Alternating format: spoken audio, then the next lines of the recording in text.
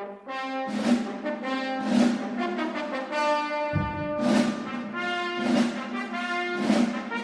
everyone, and welcome back to A Theater Near You. I'm your host, Chris Randazzo, and I'm joined this evening, as always, by... Wilford Brimley's uncovered legs. Sean Doyle. And... a small Muppet that's not quite an Ewok that runs real fast. Paul Giroux. That's me. I wanted to be Wilford Brimley. I wanted to go, eat your damn oatmeal. All right, let's try that again. I'm joined by Wilford Brimley Buffalo Shot. Paul Giroux. Listen, you little bear creatures. Oatmeal's good for you. Keep the diabetes away. It was my pick this month for some reason, and we wound up, what did we pick? We picked this instead of Ernest, right? We watched Ewoks, The Battle for Endor. We actually just watched it, and, well, let's see how it stacks up. How you guys doing? Oh, I'm living the freaking dream over here. Do tell. Well, I got things to get into. Yeah, do it. Get into All it. right. Now let's get to work. We're going to skip a bunch of crap and go right to it. Get to the heart of the matter. I'm going to start off big here. We talked about my mother a few weeks ago. She's a nice lady. Goes to church. Mm-hmm. Likes spending time with her kids. So for Christmas, me and my sisters, we decided we're going to get my mom, as part of her Christmas present, we're just taking her out for the day. Go out to dinner, see a movie. She'll love it. This was a perfect plan. So we take her to this place in Atlantic City, Nucky's. It's a fancier restaurant. Not like crazy fancy, but fancier. It's nice. And below Nucky's is a movie theater. And bonus for us, it's a movie theater you can drink at. So, beer while you watch the movie. Why not? You have to select a movie. There's 3 theaters there. Willy Wonka was playing. My mom wasn't very interested. Fine. The other 2 were Boys in the Boat and Poor Things. Now, at this point, I'm going to give a spoiler alert. My mom chose Poor Things. So if you haven't seen Poor Things... Porn things? Well, you know, if you haven't seen Poor Things, this is your warning. I'm going to talk about the movie for the next 3 to 5 minutes. Sean. Yeah. I haven't seen the movie. Yeah, you're... It's fine. It's fine. you're SOL. Not only you're SOL, but after I'm done talking, you're gonna be good with it. I heard it was good. It's up for a bunch of Academy Awards. Yeah. Okay. Okay. So we go in, and if you don't know the basic plot, it's like a Frankenstein situation. Only it's a girl, like it's a female Frankenstein situation. Okay, sure. All right, great. Played by Emma Stone, I think, if I'm not mixing up actresses. She's up for the Academy Award. We watched a brief preview to decide which movie, and this was the one my mother chose. It looked whimsical, had some cool set designs, had Mark Ruffalo. Who doesn't like Mark Ruffalo, right? The first 3-4 minutes of the movie, you get a little bit of Willem Dafoe, too, and that's nice. Sure. It's always nice to get a little Willem Dafoe. Yeah. I'd even take a lot of Willem Dafoe. Yeah. He comes back in throughout the movie. He's good. Is he Dafoe in the movie? Or is he Willem Defriend? Or is he Dafoe? Oh, he's the creepy, but I guess he's the good guy. I don't know. But it's good. Yeah, I mean, he's good. So the first 3 or 4 minutes of the movie, we get into a scene where she, Emma Stone, this Frankenstein type-esque thing, which has an infant's mind, okay? She proceeds to masturbate a corpse, right? So I'm sitting in the movie that I took my mom to for Christmas. It's my mother, my sister's on either side of her. I'm sitting to the side of one of my sisters, and my brother-in-law Keith is there. So the 5 of us are there with my very Catholic mom. I think we picked her up from church. And she's not a crazy prude. It's fine that there's like a sex scene in a movie or whatever, but this is weird. This is weird. All right, a little uncomfortable, fine. A couple minutes go by. Emma Stone proceeds to have a 3 or 4 minute scene where she learns to play with herself. Fairly graphically. Okay, great. Still pretty awkward, but now we've moved past that, right? Okay, she's exploring her body. She's figuring things out. Fine, let's move on, right? Mark Ruffalo shows up. And when I tell you there's a 20-minute sex scene that's just montage of them really going to town on each other in every position that you can think of, right? I mean, No wrong answers. Get in there, really shuffle it about, you know? All right. So we get past that. You should have just stayed home with your mom and read it Hell Comes to Frogtown. It would have been less awkward. So now everybody's just like, no one will move. My sisters and me won't look at each other. I'm thinking about how many separate Ubers we're going to have to order to get home because I'm not getting in a car with them after this. Mark Ruffalo exits the movie and you think, thank God, we can move on, right? You get about 3 minutes after Mark Ruffalo and she joins a 19th century Parisian prostitute house. There's then a half hour of her getting fucked by increasingly upsetting men. Like, at first it's like a dude, then it's a dude who makes both his kids watch, then it's a fat guy, but like really fat, then it's a guy with like a hook hand, then Gollum comes in, and each one of them has to do her in a different way. And then, once we get through that half hour of the movie, and the prostitute lady that runs the place can't even get into that creepy relationship. Then she decides to be a lesbian, and there's just a lot of eating out for, some graphic. Let's get in on it, Then there's a little more sex and an abusive husband. All in all, it was like pro-pedophilia porn. I mean, just for 2 hours. So not only do I personally, I didn't love the movie. And if you took out all those parts, it still wasn't that great a movie. Mark Ruffalo was very good. Sounds like if you take out all those parts, the movie's 15 minutes long. Yeah, it was. But all I want is, I just want him to add a disclaimer, don't bring your mom. Like, the preview really didn't help to tell you, if you come here, you got 2 hours of Christmas porn. And that's probably not what you were looking for. Mrs. Doyle, I don't know if you listen to this, but you messed up. Wonka was great. Really missed the boat on that one. It was a good movie. I liked it. I expected to, I don't want to say I expected to not like it, but like, I was kind of like, this could be bad, like this, like a Willy Wonka prequel thing. Like, nobody asked for this. But when it started, it's a musical. And when it started, the moment it started, and I heard the music and saw like the aesthetic of it, I was like, I'm going to love this. Like, Wonka was pretty good. All right. They captured the original movie, but went with it. Like, because the original's a musical, and it's great. It's Gene Wilder. Yeah. So I guess what I'll say is the main guy, Timothée Chalamet. Uh-huh. I don't know a lot about him, admittedly. I mean, I thought he was a great singer. I thought he was, I thought he was good. I think he gets kind of a lot of like a bad rap for kind of like being bro-y. Like, I feel like everything I've seen about him, like people kind of make fun of just his personality, but like he was great in it. The thing that was, how do I put this? The thing that was, not that it was bad. I think the only thing that was maybe just a little off about it is, I think part of what's great about Gene Wilder is how sort of like cynical he is, like the sort of like cynical, snarky humor. You know what I mean? Mm-hmm. And it kind of, it kind of borders between like, is he this sort of crotchety nut job? Right. Is he a crotchety nut job, or is it an act because he has this wonderful candy shop for children? And that sort of mystery is what keeps you going with that character. I think the choice to dial down the cynicism with this was good because it's a prequel. It's like it's him beginning to be a chocolatier. So some of that stuff of where he gets to later in life, I think it was good that it was pulled back. But I think because of that, it didn't feel like the same character in some ways. All right. But yeah, no. All in all, it was a great movie. Like, you should watch it. It was great. All right. Did you see it, Chris? What, Wonka? Yeah. No, I did not. Okay. I have not had the pleasure yet. I feel like it's going to come up in movie night picks eventually. But my movie night picks are kind of spoken for the foreseeable future. Right. Since we officially started the MCU.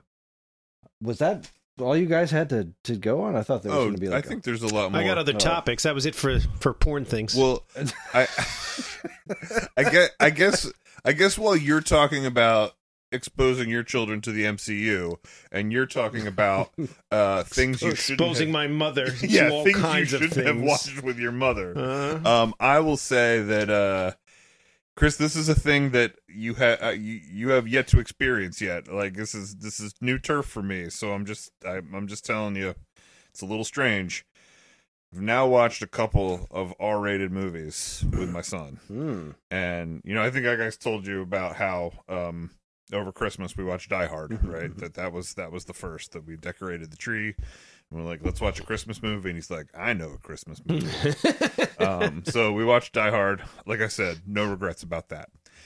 Then I decided I wanted to show him Terminator 2, and I was like, if I'm showing you Terminator 2, I think we should watch Terminator 1 first.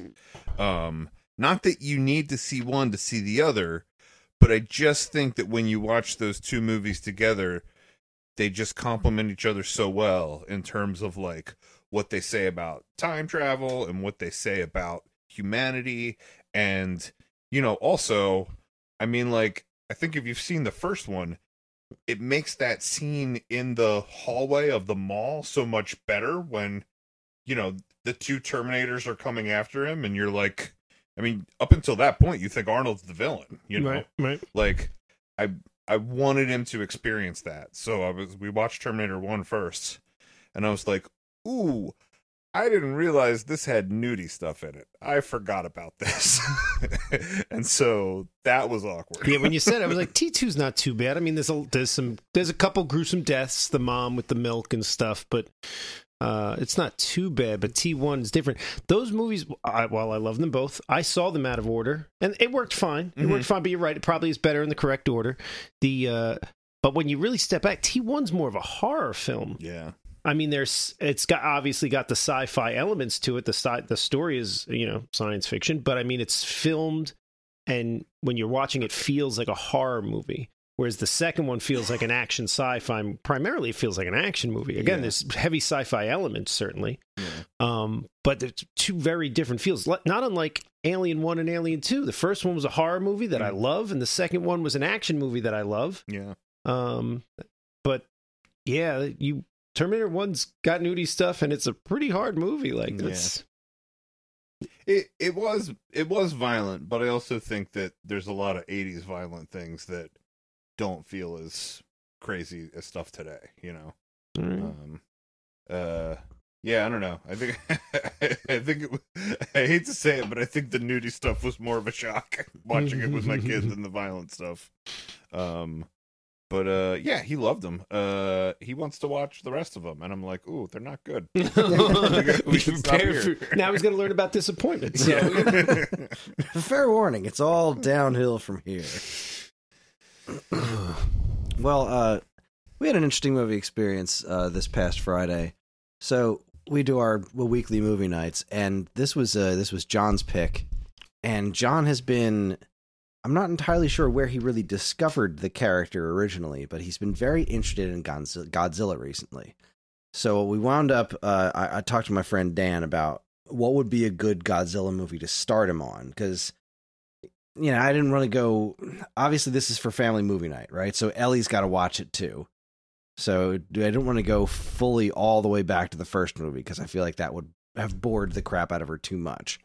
But he wanted something with a lot of action in it, and he doesn't necessarily care if the effects are super good. He just wants cool monster designs beating the heck out of each other. So you went with 1998's Godzilla? No. Matthew Broderick? Godzilla versus King Kong? That had some good fight scenes. We wound up going with, at Dan's recommendation, 2004's Godzilla Final Wars. Okay. Which is it's a Toho one, and it's still rubber suit, but it's 2004, so there's some CG in there, including the Matthew Broderick Godzilla makes an appearance in that movie.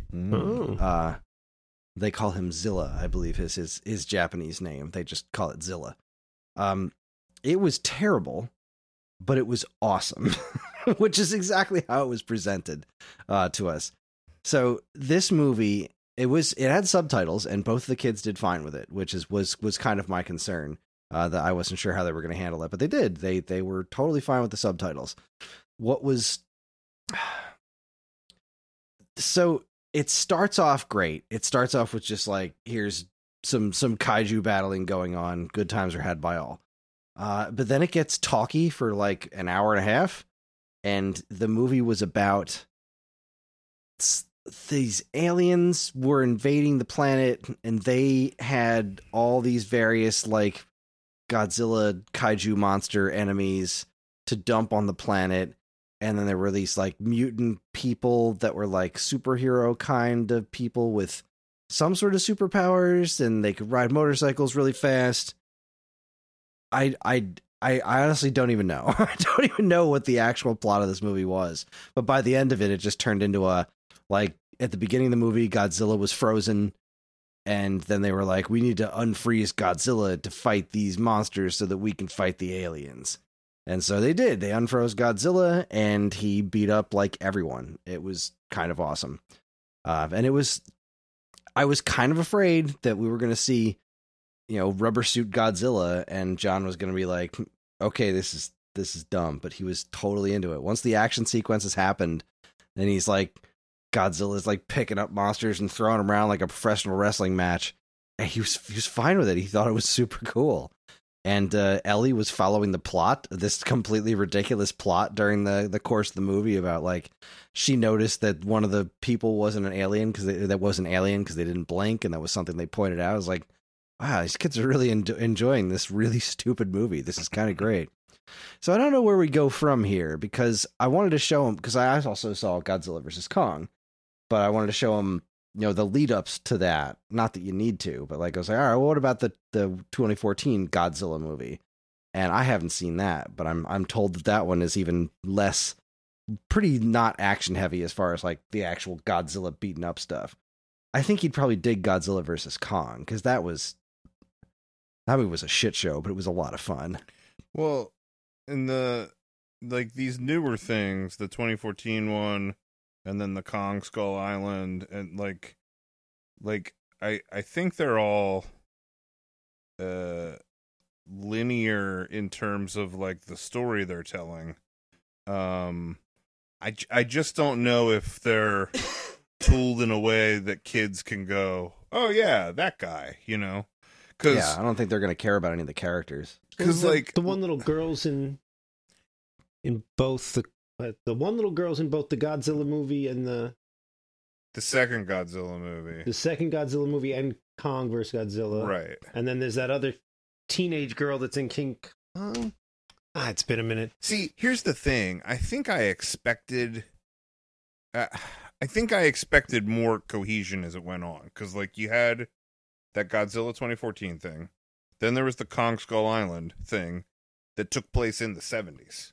So you're like, this takes place before all this stuff. So then the next Godzilla movie, I assumed, would have some characters returning. But it was like all new people.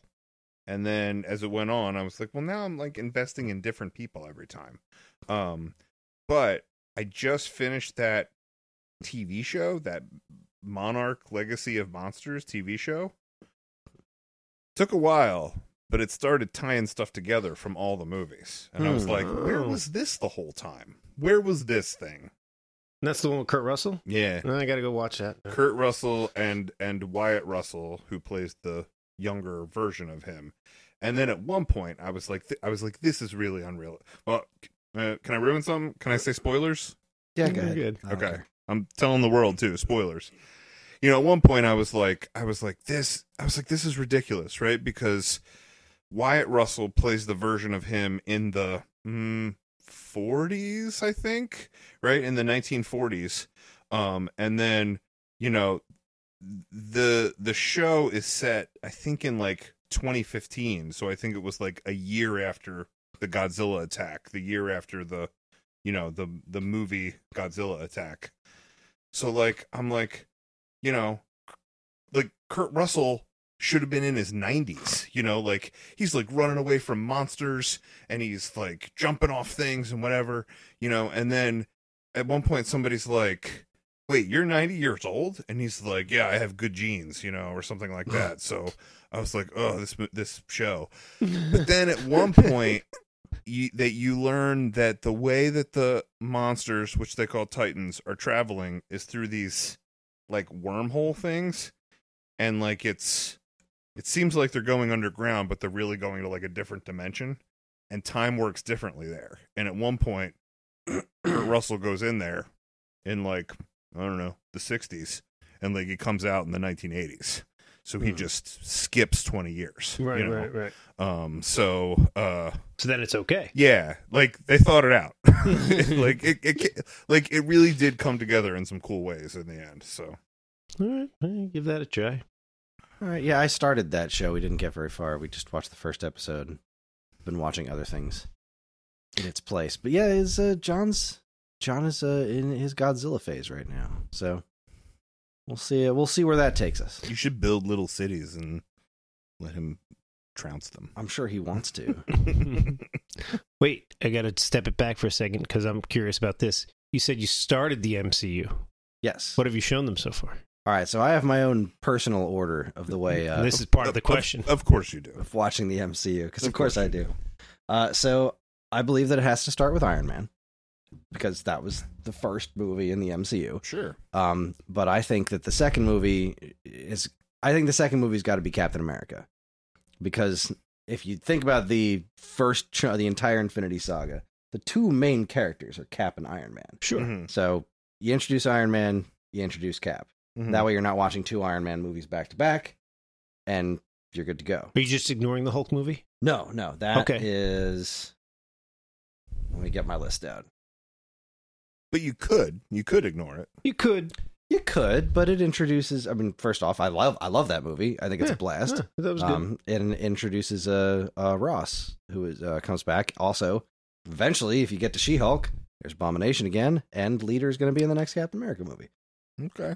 Who I absolutely loved Tim Roth as Abomination, both in the movie and in the She-Hulk series. Yeah. So we started with Iron Man, then we did Captain America 2. The next one's going to be Iron Man 2, then Hulk. Wait, did you say Captain America 2? Yeah, but he meant Captain America. Captain America, sorry. Iron Man, then Captain America. Then Iron Man 2, then Incredible Hulk. Mm-hmm. Then that consultant one-shot we'll probably watch right before Thor. And then you get the Avengers. Hooray. Well, then Thor, then the Avengers. But sure. Yeah. Mm-hmm. Consultant, Thor, then Avengers. Right. After that, for the most part, these kind of stay in release order, except one big move I make there with the second phase after the Avengers. We go Iron Man 3, Thor Dark World, the Agent Carter one-shot, Captain America the Winter Soldier, Guardians of the Galaxy, Age of Ultron, Ant-Man, Civil War, Black Panther, Spider-Man Homecoming, Black Widow, because that movie does not belong anywhere near Phase 4. Sure. No, it was ridiculous where they put it. Completely doesn't make sense where that is. I don't care what they say. Clearly there was some sort of issue that was clearly planned for much earlier. Yeah, no doubt. Then Doctor Strange, Guardians 2, Thor Ragnarok, and from that point on, I think we're pretty well in order.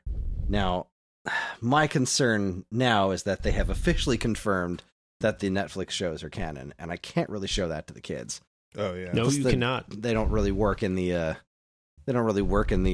movie night situation either, because they're full multi-hour series. Yeah, but you don't need them. You don't need them. You don't need to, which was a good move for all the TV shows. I know they're saying Shield's not canon now, but they can go fuck themselves. Don't tell me what to count. I'll count whatever the fuck I want.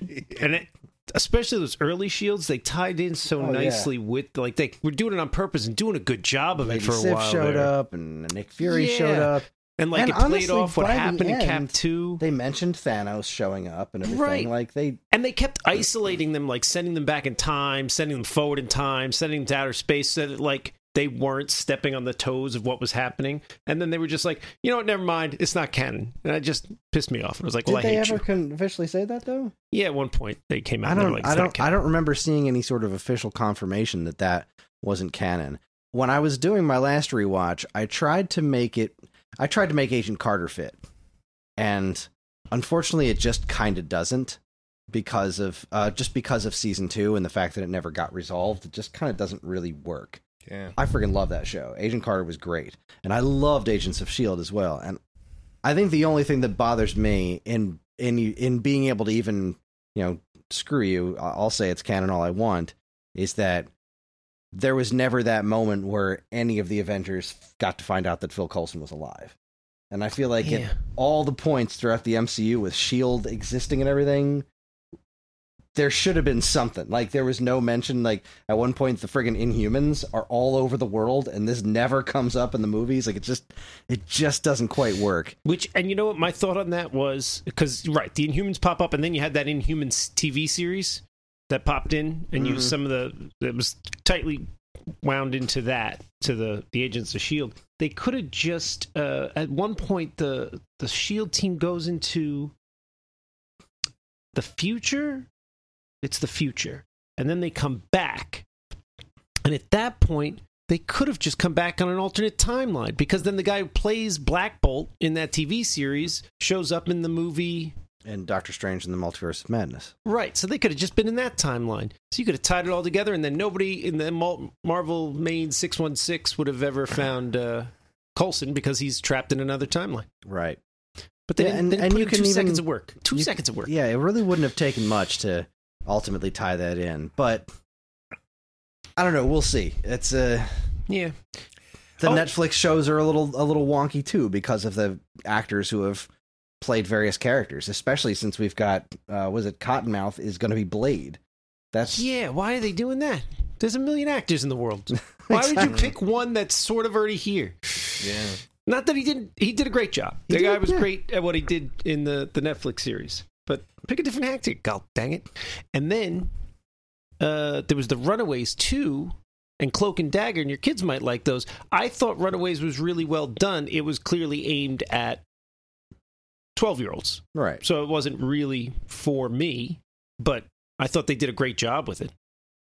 And that tied in with Cloak and Dagger, which tied in with the Netflix ones. Just in little ways, like in the Cloak and Dagger one, he's reading a newspaper with Luke Cage on it and stuff, and it's the guy from the Netflix one. But then Cloak and Dagger cross over into Runaways at one point, or vice versa. I don't remember which way. Well, I think they're doing an okay job of making things seem like they fit as much as they need to, right? I mean, the recasting actors thing is kind of an odd choice, but if it means that I get some closure to some of these Netflix series, that's great. Like, I'm glad Daredevil Born Again seems like it's going to be a good time. I really liked Echo. I'm not finished with Echo. Don't spoil me. Echo was one great. I care about. Echo was great. Yeah, I was trying to think of something silly to spoil it with, but I just can't. No, Echo was a good time. I was very happy with that, and I'm glad that I was a little concerned with there was like a bunch of drama with people leaving Born Again and whatnot, because they were changing directions and whatnot. And it seems like the direction they've landed on is, never mind, the Netflix show is proper canon, let's get everybody back. Yeah. Which I like that. I prefer that. I think I didn't know there was another option on the table. All the other options are stupid options. I agree. I'm not sure I have the whole information, but I think what happened was they started making it. The sort of shutdowns happened because of the writer's strike and all that stuff. And then they were kind of like, this isn't working. And I think it wasn't working because it didn't gel with the previous stuff. And now they have those actors back that played Karen Page and that played Foggy. Mm-hmm. I think they were like, how do we make this without these characters? So yeah, it sounds like it's much better now. It sounds like it's moving in the right direction. It sounds like all of the Marvel stuff is moving in the right direction. That they seem to have learned the lesson that they learned from Star Wars already. I'm not sure why they needed to learn it again. That if you can't just pump out constant content, because then it makes it less special, and you don't have the resources to make everything as good as it should be. So with everything slowing down, I'm hopeful that it's all going to be moving in the right direction. I haven't disliked any of the Marvel projects. I will say that Secret Invasion was a bit of a letdown, but I still enjoyed my time with it. I enjoyed it too. I agree in that it was a bigger thing in the comic, but like they took a big thing and made it small. Yeah. I enjoyed the small thing they gave me. Yeah. but it feels like they took a big storyline and kind of. Well, while we're talking about the direction that they're going in, because to a certain extent, there's some of this conversation I can't key in on because I didn't watch Agents of S.H.I.E.L.D. Like, heard it was good. I think in the beginning when I started watching it, I couldn't get into it, and then everybody's like, you didn't watch it long enough. And I was like, no. But yeah, in terms of where they're going, I don't really think we've talked about this whole thing with Kang. So I'm not so worried about that. Really, of all the guy was doing a great job in the role, but of all the characters to have to replace, Kang doesn't have to look the same. In fact, we've already seen that a lot, right? So the Kang that shows up doesn't have to be the same actor. Like that's not. It's fine. That does seem to be the rumor anyway. That they've there's been a couple of rumors of recasting Kang. We've seen him. Well, that guy got in trouble for domestic violence or drugs or something. I don't know. But Disney's not going to work with him. Yeah. He got convicted for domestic violence. All the way. Yeah. Yeah. Right. Yeah, but of all the actors to have to replace, that one just works. He's a multiversal villain. I mean, if Loki can be a friggin' alligator, Kang doesn't have to look like Jonathan Majors. Oh yeah, I guess. Like we've seen different versions of Kang. Mm-hmm. We haven't seen any that weren't played by Jonathan Majors, though, right? No, we did in that last scene of Quantumania, right? Was it Quantumania that we saw the whole Council of Kangs? You saw they like 100, all kinds of different. One of them looked like an alligator man, and one looked like I don't remember what they were, but they all look completely different, right? So you don't. That's fine. Yeah, that's easy. And like they with the last season of Loki, they seem to have wrapped up that specific flavor of Kang's story. So I don't think it's a problem at all. Actually, what would help them and make this feel more purposeful is if, like, because I know he's supposed to show up in, I think the two movies that are slated are Kang Dynasty and Secret Wars. Mm-hmm. Like, it'd be cool if he showed up once or twice more before them, and each time he was a different actor. Yeah, then it would really, right? Then you really hit it home. Right. Yeah, I'm into that. I'm into all of it. I'm excited, and I want to see where they're going with. I want to see where they're going with mutants. I want to see where they're going with Fantastic Four. I think Pedro Pascal's a weird choice for Mr. Fantastic, but I don't know why they didn't stick with Kaczynski. I thought that was fun. He looked good. He did look good. There was a big problem with. I had a big problem. The same problem a lot of people had with that scene where he's supposed to be the smartest man in the world, and he just tells Wanda exactly how Black Bolt's gonna kill her. Right. Like, I don't think the smartest man in the world would have made that mistake. But that's not his fault. That's a writing problem. Yeah, that's a writing problem. Yeah. Yeah, I think Krasinski was great in that role. But everyone saw the Marvels. Mm-hmm. Mm-hmm. I'm not really doing a spoiler. I just watched it when it popped up on Disney. I didn't catch it in the theater. It's like one of the first ones I didn't catch in the theater. I thought it was good. It was a very good movie. I liked it. I enjoyed it start to finish. Here's what I will say about it. Other than the post-credit scene, it didn't feel like it moved the plot along at all. Because I've already been introduced to these three characters. I like the Miss Marvel series on Netflix, and we already knew Rambeau from a couple different things already. Mm-hmm. So it didn't introduce any characters. It introduced a villain that it then eliminated. So it just felt like, which I guess might not be the end of the world, but one of the great things all the Marvel movies up to this point had going for them is not only was it a nice little standalone story, but it pushed forward the overarching plot. Right. Even if it was in some sort of small way. Right. This felt just like it was just here's a story. Mm. And they did a good job with it, and I enjoyed it, but it lacked that grandeur of adding to the universe, except for the one little tack-on scene at the end, which might be very important, but it was just a tack-on scene that was 2 minutes long in the middle of the credits. I guess I can kind of see that. I kind of liked how insular it was, because one of the things was that all the movies didn't need to move the plot forward that much. Like they were very subtle about moving things forward as far as the overarching storyline.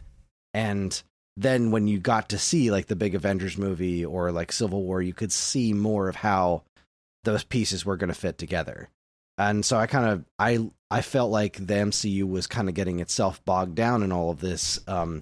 We've got to make this big overarching plot that we have to move forward thing, and that this movie was slightly more insular, but at the same time, the big thing at the end. I thought it was a neat way of handling it, and I was what it very felt entertained like? by it. It felt like a lot of the TV series are insular because they want to make it so you don't have to watch the TV series. So when I was watching this movie, I felt like I was watching the TV series, which again made me feel like it lacked the grandeur of the movies. The TV series are what fill in the time between the movies for me. It's like, all right, here's something to get by on until the icing on the cake comes. Right, except like WandaVision was a pretty important deal, and so was Falcon and Winter Soldier. Like, now that was the establishing a new Captain America. But if you didn't watch it, I think you start the new Captain America movie and you're not missing it, right? Like at the end because Cap hands him the shield. Yeah, at the end of Endgame, he hands him the shield. He's like, you're the new Cap, right? So you that's the reality. It's just you happen to miss the show that developed it in between. Right. Secret Wars, I think, that one's going to be a little tougher to explain, especially because of Rhodey.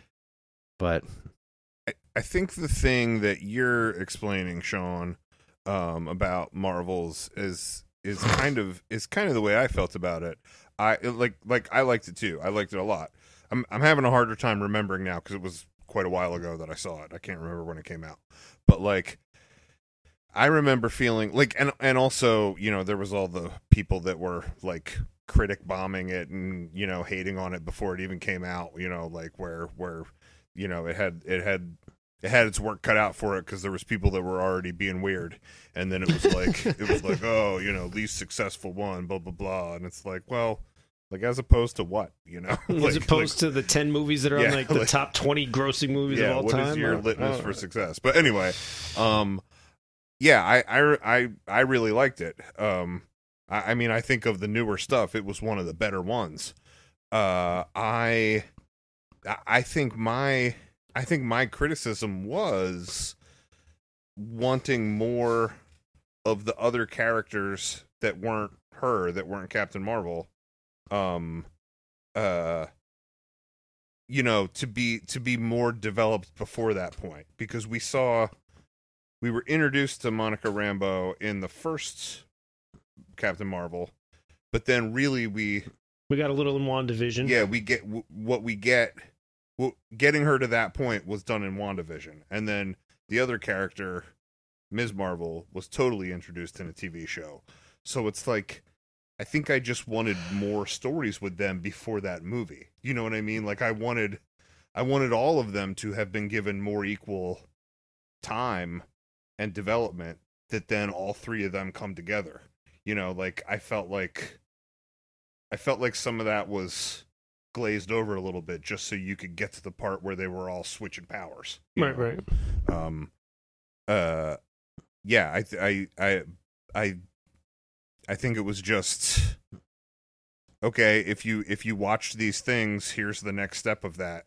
And if you didn't, then we're still going to give you everything that we need to, so you can enjoy this. I just wish we had gotten another movie in between, I guess. That's all. Right. I can see that. Those post-credit scenes were pretty interesting, though. The setting up Young Avengers and the... I forgot about the setting up Young Avengers one. I was just thinking about the other one. Right. I'm still not sure what to make of that other one. Oh, because the other one wasn't a post-credit scene. It was just at the end. Yeah, right. That was a pre-credit scene or whatever. Right. Her... Because I loved that Hawkeye show, and I thought that Kate Bishop is such a fun character, so I'm really, really into all that. But yeah, the other one, I don't know what to make of that. I feel like there was a lot of talk of it being a huge deal of how it's introducing the X-Men. I'm like, I don't think that's how they're going to introduce the X-Men into the MCU. Like, that's a whole other universe you're in right there. I don't think they're going to pluck pre-established X-Men characters and put them in our universe, but then again, what do I know? I don't know. I don't know. I hope they do it more organically, because I like that they set up Miss Marvel at the end of Miss Marvel, suggesting that she's a mutant. And I like that, setting it up organically, because if you're going to do X-Men, if you're going to keep the MCU going for another 20 some odd years, start young. Don't bring a bunch of established older actors in and then have them age out of the roles. Like, oh, they'll age out. I mean, they're already aging out. Yeah. Kelsey Grammer has the benefit of blue paint. Well, he was all CG in this one, so. Oh, was it just CG? Yeah. I don't even know. He was just standing there for like a minute, but still, I don't think it sets anything up. I think it's the same. I think it's the same Easter eggs that we've gotten for 3-4 movies now. We saw Patrick Stewart in the Doctor Strange movie. We saw that guy that played Quicksilver in WandaVision. Like, I think they just want to say, we own these now, and they're just pissing on their property, and they exist in a different continuity. And at some point, we'll address this. I think Deadpool 3 is addressing it. Have you guys seen that trailer? Yeah, the one where he's like sitting there talking to Wolverine on the couch. There's a new one that just went came on during out. the Super Bowl. Yeah. Oh yesterday. no, I didn't. I mean, there is a point where, well, the TVA gets Wade, right? So we have the TVA from Loki comes and gets Wade, and there's a point in the trailer where they're fighting in front of the 20th Century Fox logo, like that it's destroyed in the background. It's a giant 20th Century Fox logo, and they're having some sort of fight in front of it. Something's going on with this movie. It's going to be very interesting. He might very well, as he says in the trailer, be Marvel Jesus. So we shall see. I'm excited. But all right, I guess we should probably start talking about Ewoks or something. But you guys have more to talk about, right? Because we just do. Yeah. We got more. Take care of some business. Do it, Sean. You did a deep dive on Ernest? I did. Yeah, me too. I don't think I did as deep a dive as you. So this started because as I said last time, my plant of putting Ernest Goes to Camp in there twice was because I really wanted us to choose Ernest Goes to Camp because I remember it being the best one. And then, because I was like, I'll just watch this. I'll watch this, just so that I did it before next time we record. And then I went to find it, and you couldn't find it. Couldn't find it anywhere. Couldn't find it anywhere. Like Amazon had the thing for it, but it was like not available. Just like when we tried to look for Zapped. And did that lead you down the rabbit hole of Disney? Oh, how did you find it? I didn't find that one. Okay. Disney owns Ernest. Yeah. But for all some of reason, Ernest or just the first 4 movies? Well, for some reason, the only one on Disney Plus or whatever the Disney streaming service is Disney Goes to Christmas. Ernest Saves Christmas, Ernest Fights Christmas, whatever. That's the only one on there. Mm-hmm. But as far as I could tell in my limited research, trusting untrustable sources, Disney bought it out. They own it. Oh, okay. All the Ernests. Got it. They only produced the 4 movies. Yeah. But then I think they own I think they own the character. Yeah. Or maybe it was like Touchstone, and then Touchstone was bought by Disney. Something like that. Yeah. Right. Yeah. So I couldn't find it anywhere. And then I started to worry. Like, this is a weird thing to be worried about, but I was like, what if I never get to see it again? And then I contacted Evan, and I was like, dude, this is weird, but like, it's really weighing on me heavily that I might never see this movie. And he was like, I got you. And then the next thing I knew, all the Ernest movies were on the Plex. And I was like, thank you. All of the Ernest movies? All of them, yeah. Because this is the other part of the deep dive. Then I was like, maybe I should just watch the first one. What's the first one? So then I started looking into it. And then, in checking things out, if you didn't already know this, Ernest was a comedian. He came up in like stand-up clubs with like him and Robin Williams knew each other. Like they both started at the same club. There's like some video of like them joking around together. Do you actually know the like history behind the character? Well, this is where I'm going. Okay, go. So he develops this character and he starts selling it for commercials. And it started with like local like car dealerships, like, Atlantic City Nissan or whatever the hell it was. And then his manager just kept getting him bigger and bigger spots. And then he did that whole run of like Sprite ads and Mellow Yellow and Yeah, I think it was an advertising company that put together these spots for lots of different things. Like if you were, Bob Johnson Toyota or, whatever it was, you would contact this ad company and then they would put together something and these Ernest things were part of their marketing package. But then, yeah, I think he did get 3 like national commercials. Yeah, and one of them was Sprite, and I remembered them once I saw him. It was like he's walking by the window. He's like, "Hey, Vern, look, I got this new Sprite," and then the window slams on his fingers, or he's like, comes up a ladder. You're always in that Vern position. You're always looking at him. He's talking at the camera as if you're his buddy Vern. The audience is Vern. I think usually Ernest was doing some sort of home handyman thing for Vern. Right, Vern would be working on an air conditioner, be like, "Oh, you got to do it like this," and he'd pretend to get zapped or whatever. Because some of those commercials, what they sold were, hardware store things or something like that, sure. right? So yeah, you were always Vern. It was always point of view camera thing. Sometimes you'd see the camera shake, like Vern was shaking his head, right. no, or whatever. And then, yeah, you got the idea that Vern really didn't like Ernest very much. And then, so from what I found, what happened was they had so many non-compete stuff. Like he would do a car dealership, and then he was like screwed from doing other car dealerships. He would do like one brand of ice cream, like he did like, I don't think it was Core Brothers, but it was a bigger brand of ice cream that I'd heard of before. But then it's like, okay, well now we're stuck out of that field. And basically his manager was like, well, I can't figure out anything else for us to do because we got all these non-competes against ourselves now. Like we can't do Pepsi because we're doing Sprite. Right. So let's just make a movie. And the first thing they released was direct-to-home video, and it was just a collection of the commercials. And people were buying it. And then they released a second movie, which was just a second collection of commercials, but there was a $10,000 prize for, like, someone who could count the number, know what it means, that he said during the whole thing and sent it in. Was one of these movies called Dr. Otto and the Gloom Beam? No, that's the next one. So the next one was Dr. Otto and the Gloom Beam, and I went and watched that steaming pile of crap. I only got like a half hour into it. Oh, God, it was bad. It was so bad. It was like, it wasn't even... It was clearly childish humor. It was for kids. Fine. I can respect that. So this is an Ernest movie? So he's not distinctly Ernest in the movie. He's a bunch of things. Got it. Okay. Right. So this bad guy, this guy with his hand on his head, is trying to destroy the Earth's economy, and he keeps jumping into this coffin that makes him come out as a different person. So then that comedian, he will dress up like a different, he was like a pirate guy, and then he was like a westerny guy, and then he was a rich guy, whatever it was, right? And then at the end, he gets in the coffin and comes out as Ernest, and the coffin, I think, is lost to him or something. So he's stuck as Ernest, and now that's the character of Ernest. That might be Ernest's origin story, I think. Yeah, I should have watched it till the end. I didn't know this. I didn't know there was lore involved. I've never seen anything Ernest, so man, this is a. So I grew up on like the Christmas special, the Halloween special. I think I saw Goes to Camp. I don't really remember that one. Man, let me tell you, Goes to Camp was great.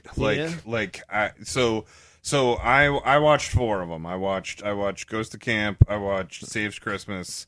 I watched Scared Stupid, and I didn't watch this time around Ernest Goes to Jail, but I saw it like 3 or 4 months ago. Like I've seen it recently enough that I remember it. So yeah, I watched about 4 of them before we recorded, and man, Ernest Goes to Camp is the best one.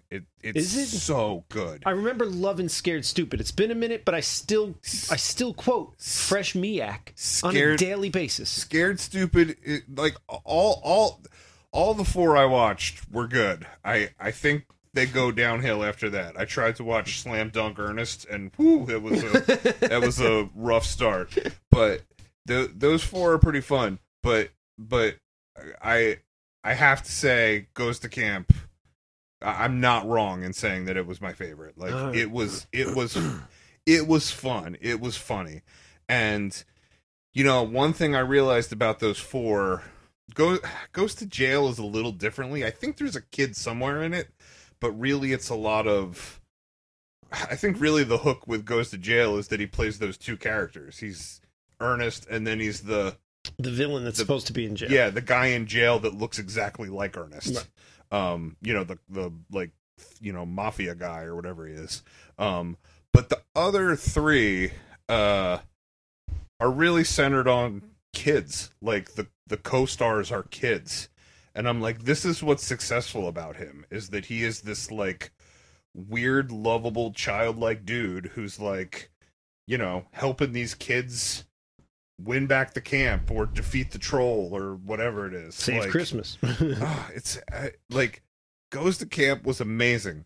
And, all the, like, there was stuff where I sort of forgot a little bit about it. And then I remembered and I'm like, oh yeah, like, he's got that pet turtle, and the turtle keeps biting him on the nose. Right. And then, like, I did see that one. Yeah, there was those two guys that were in those first four movies as like different weird parts. And in Goes to Camp, they're the mess hall guys, and they keep making these machines that like fire spaghetti and stuff like that.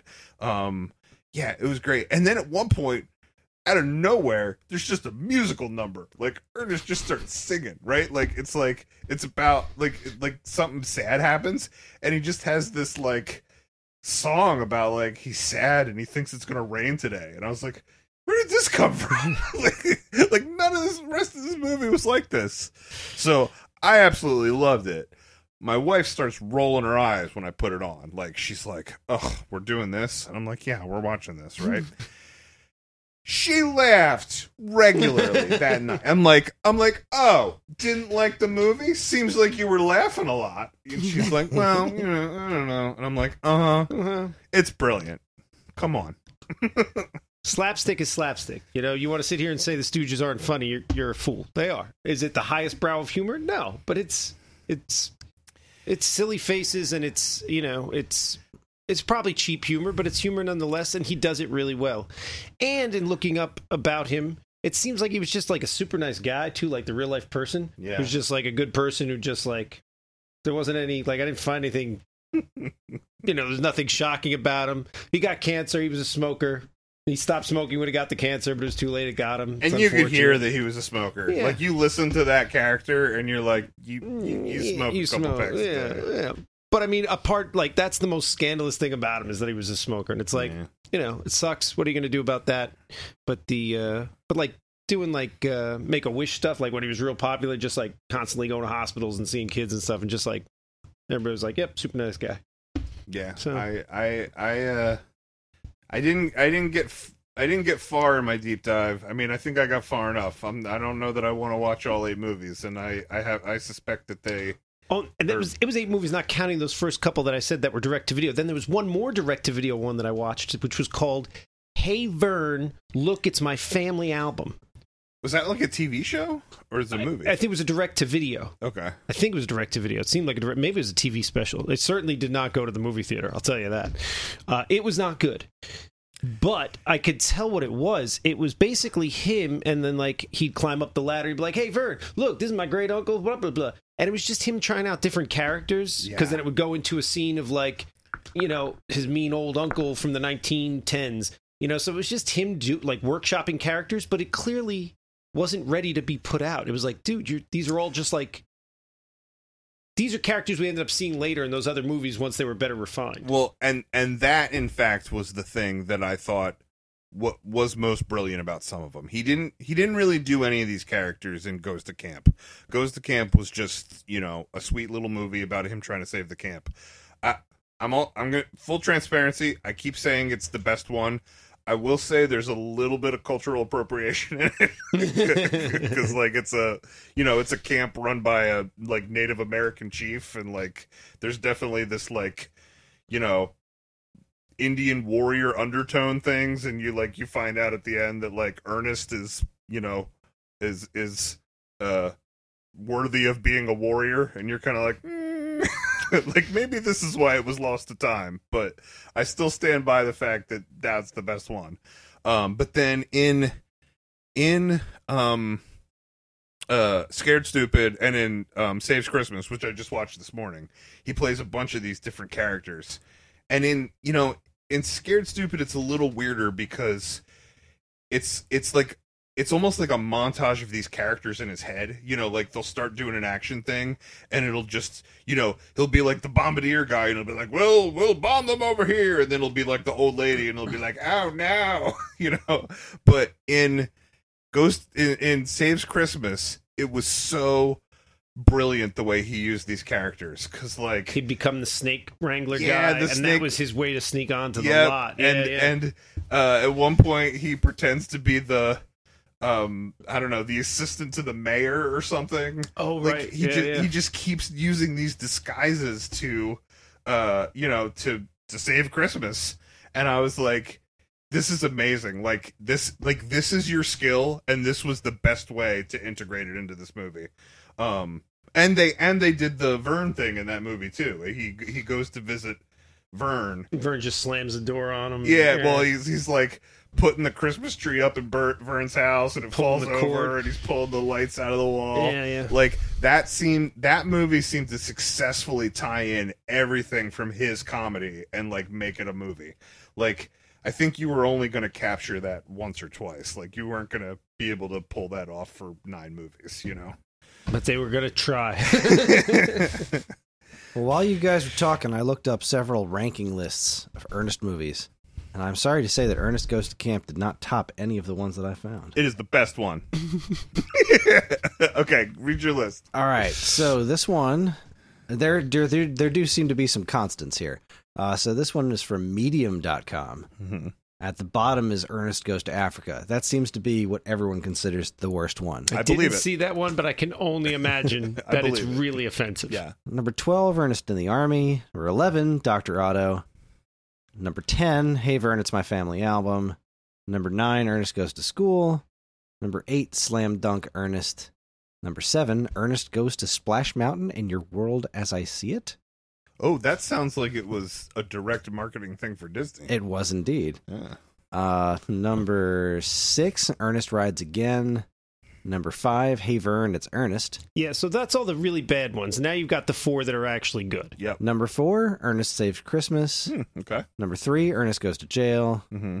Number 2, Ernest Goes to Camp. And number 1, Ernest Scared Stupid.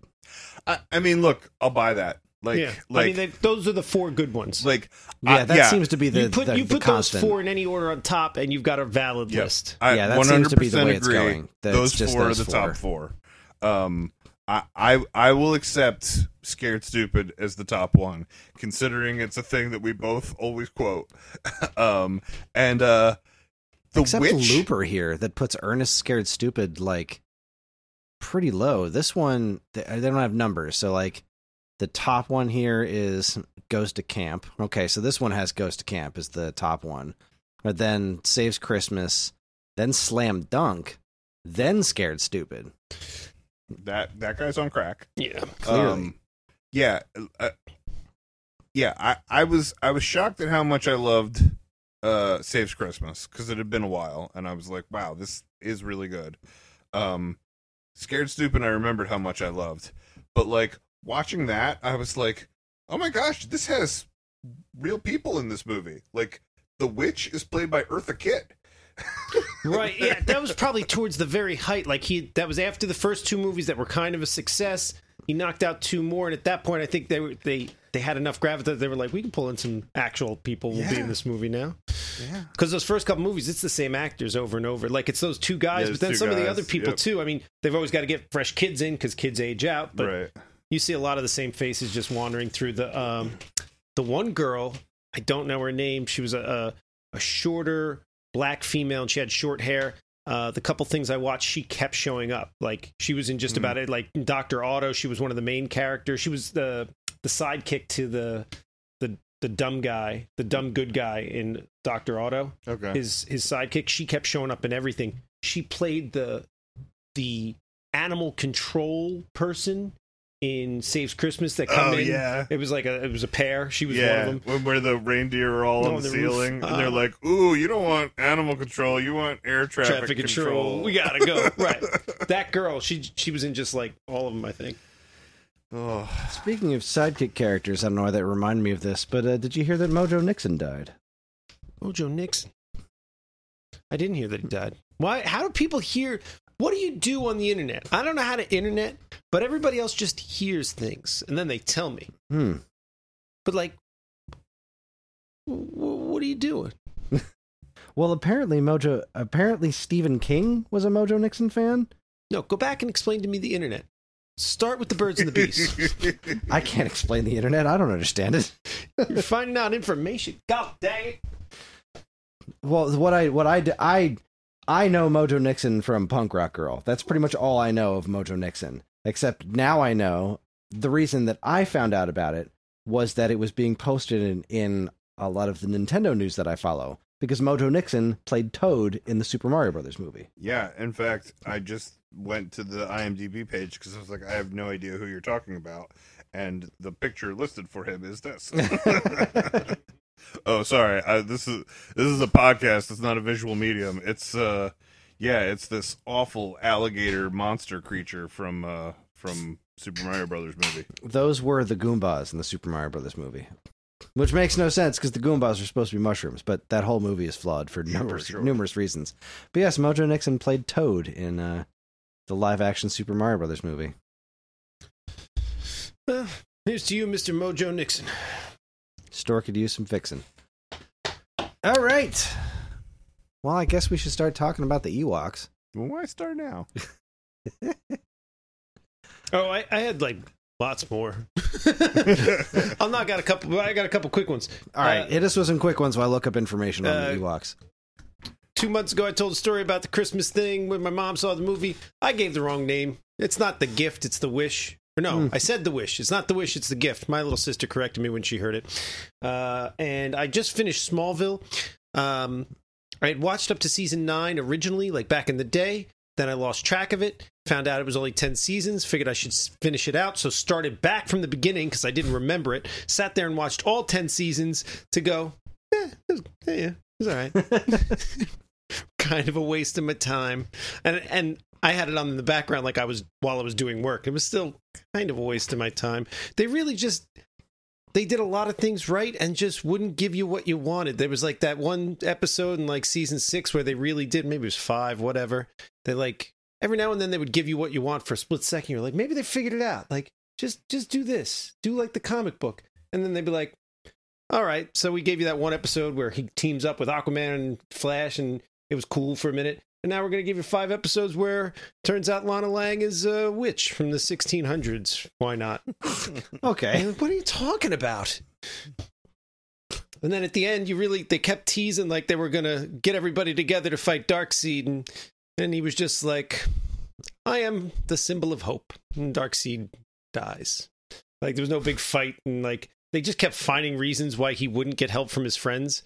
And the Lana Lang one was terrible. She becomes like a Superman that's full of kryptonite, so they can't be in love and touch anymore. And she's like, so I'm going to leave now. But like she says it to him from like 10 feet away. It's like, we can't work together. And like when the world's going to fall apart, they don't even think to call her to come like help. She's like got all of his powers. She is Superman. She just has to stay 10 feet away from him. But they're like, nope, dead to us. Like, why? Why can't she help from 10 feet away? I never got into Smallville. It didn't do it for me. And I feel like going back to watch it now, like you said, would just kind of be a waste of my time. Kind of like if I ever wanted, I remember really enjoying like Flash and Arrow, and I really enjoyed those shows, but I don't think I'm ever going to go back and watch them again. Yeah. It's a commitment. We would need another pandemic for me to rewatch them now. Yeah. I think Arrow started falling apart when that Suicide Squad movie came out in the theaters, because I feel like that's what season 4 of Arrow was going to introduce. Like they had a couple of Suicide Squad episodes, and I think the spin-off show they were going to make was Suicide Squad. Like I think they had that Captain Cold and Heatwave guy, and they're like, we're hey, stick around for this Flash show, and then we're going to put you in the Suicide Squad show. And then DC was like, no, we're making a movie. You can't do that. And then they stuck them in Legends of Tomorrow. Which, like, they were great, but admittedly, they didn't belong on that show. I'm sure we talked about this on there. I watched those all in order, back to back to back, like during, like when pandemic hit and I was just trapped in the house. It was like, I never once watched Flash or Arrow or Legends of Tomorrow or Black Lightning or Supergirl, or there was like 2 or 3 others, Constantine. And I was like, Just going to watch them all in order. Oh, man, you must have been glued to your couch. For like a Wow. month because the courts were closed. I had nothing to do. I was literally watching 10 hours a day, especially because Jacqueline's job didn't shut down. So, like, she just needed me to leave her alone for 8 hours while she worked. Yeah. It was like, all right, I'm clocking in 8 hours of this DC show every day for a month. I got through it all. Wow. All the way up to Infinity Crisis, which it was a pretty good payoff. Infinity Crisis. I enjoyed what they did there. And that's it. I'll never watch any of them ever again. I didn't even follow through with them. Like, Arrow was over at that point, but like Flash had another season after that I didn't watch. Yeah, Like, I think I stopped around the same time. Yeah, me too. I didn't see them through to the end, and I'm okay with that. did you get to Infinity Crisis? We didn't get to it, but we watched some of it, I think. Like, we at least watched all the cameos and whatnot. It was good. Yeah, it was neat. It was good. The Batgirl show was a little weird, but I only had to sit through one season of that before Infinity Crisis happened. So. Yeah, samesies. The Constantine show might have been the best one. I really enjoyed that, and that got canceled fast, and then they just brought him back in Legends. Well, that wasn't originally on. That wasn't part of the CW stuff at first. I think that was on network television for a while. That's probably why that one didn't stick around. And I think it was just everybody liked that guy. So they brought him back as Constantine. Yeah. Right. And then there was that weird animated one that I had to watch because, like, it tied in. It was like Vixen or something. Was that what I can't remember what it was now? Or but like there was The Ray. No. I forgot that happened, but it did. Yeah, And there was that Stargirl show too. Oh man, I tried to watch that Stargirl show. The weirdest thing about that is like, it was like time didn't make sense. Like you didn't know when it was happening. Like I think it was supposed to be like now, like the 2018 or whenever it started airing. But like all the cars looked like they were from the 50s. Like it was a confusing show. I didn't have to watch that one. That started the season after Infinity Crisis. So I didn't watch it. But the cartoon one I did watch, it was all right. It was just weird that they did it animated and then brought the character into the live action show. All right. I got through most of what I wanted to get through. You want to talk about this Ewok movie? Well, it certainly was a movie that happened. Was this? I didn't even ask. Was this? Oh, you're gonna give a spiel?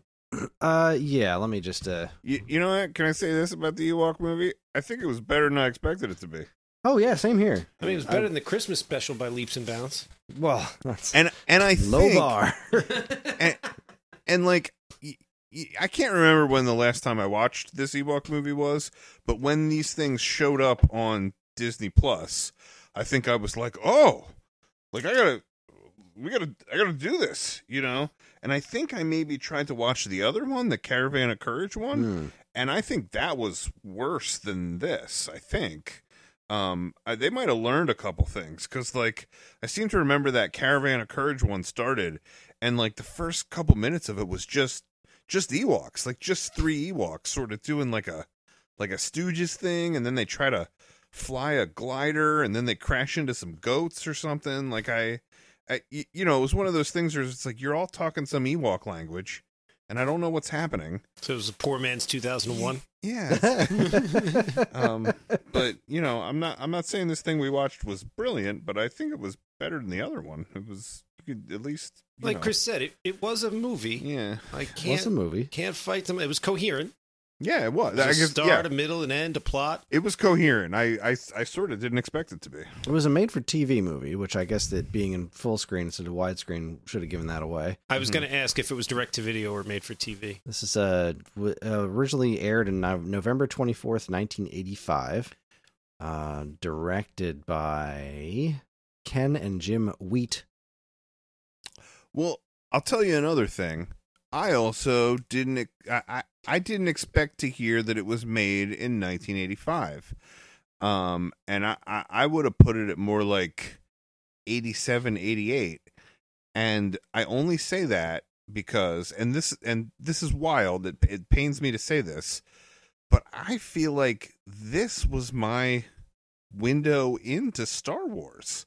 Like, like Star Wars came out in 77. None of us were born, right? Empire was probably like, It was 80. yeah, like maybe we were conceived at that point. And then I think Jedi was 83. So like 83 was Jedi was my first movie. My parents brought me to the theater when I was 2 because my dad really wanted to see it, and they waited till late at night when I was asleep. Brought me. They watched it. right. So I was there. Yeah, you Empire was experienced 1980, by the way. You have no memory of it. No. You were a tiny baby. And asleep. So I think this is the first thing I have a memory of. Like, I think this was on television, and my mom was like, "Oh, this Ewok movie is on. Do you want to stay up and watch it?" So, like, I just assumed that I must have been, 6 or 7. You're 4. I guess I was. I guess I was younger than 4 is a long.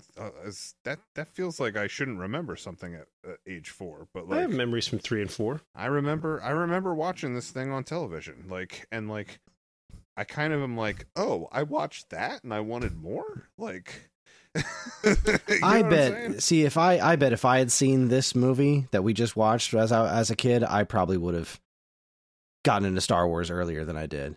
Because I mean, look, it's not good. In fact, most of the movie just seems like things are happening, but not in service of any sort of overarching plot. Like, it's all very stupid, but the look is it's very discount Star Wars, but the look is still very Star Wars. And I feel like I would have probably gotten into this when I was a kid. I wrote some notes, but then I left them upstairs, so I don't know why I was doing that. But one of the things I wrote down was like, it seems like they didn't put a lot of thought or planning into, like, I'm not going to say what planet it was, because I know it was Endor, or more specifically the forest moon of Endor. But like, keeping that in mind, what is that planet? Like, what is it? Because, like, for example, them bad guys were riding around on them dinosaur things. But then, like, I saw a horse, saw a bird. like, what's up with this place? In the first one, there were some goats. What are the rules of this planet? Like, what? No, there was a snake on Dagobah, so. There was a snake on Dagobah. I don't remember that, but I mean, mean, Luke goes to go meet up with Yoda, and there's just a bunch of normal snakes and stuff. So do you posit that? Oh yeah, that's right. Do you posit that Earth animals can just be all over space? Oh, Earth humans are all over space. Why not? Yeah, but Earth humans have traveled all over space. Yeah, but this is a long time ago in a galaxy far, far away. Also, I think that just because you're a human doesn't mean you're an Earthling. Well, that's what I'm saying. They're not. Of course, they're not Earthlings, but they're humans. Just like, snakes are snakes. Like, where's Han Solo from? It's like Des Moines, Iowa. Corellia. I don't know. Didn't they mention it in that Solo movie? Corellia? He's Corellian? So I think in the end we'll find out that people in the Star Wars universe eventually plant seeds on Earth that become humans and all our other animals. It's that whole, what do they call that? Not plantation. Terraforming. No, or is that just plants? That's just plants, I think, and environments. You know what I'm talking about. The theory of how we got here. See, I was starting to wonder, was Endor Earth? No. Like, maybe we evolved from Ewoks.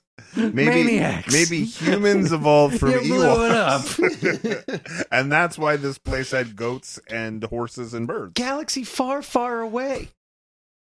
Yeah, I don't think it's ever going to cross over into Earth. I think that's kind of the point. I know. But Noah did get on a ship at the end. Did he fill that up with animals first? It did look like an ark. Maybe he was on his way here. Oh, and his name was Noah. Oh, no. Oh, my gosh. Oh, no. It's all coming together. It's all broken now. Wilford Brimley is like Our Lord and Savior. yeah, he's like, I don't think Noah's our Lord and Savior. he's Space Jesus. No, nor was Noah Jesus. You guys got to go back to church. There ain't no penguins on Noah's Ark. Says so in the Bible. Read your Bible. Penguins was man-made by the Incredible Hulk. Touch of the hand.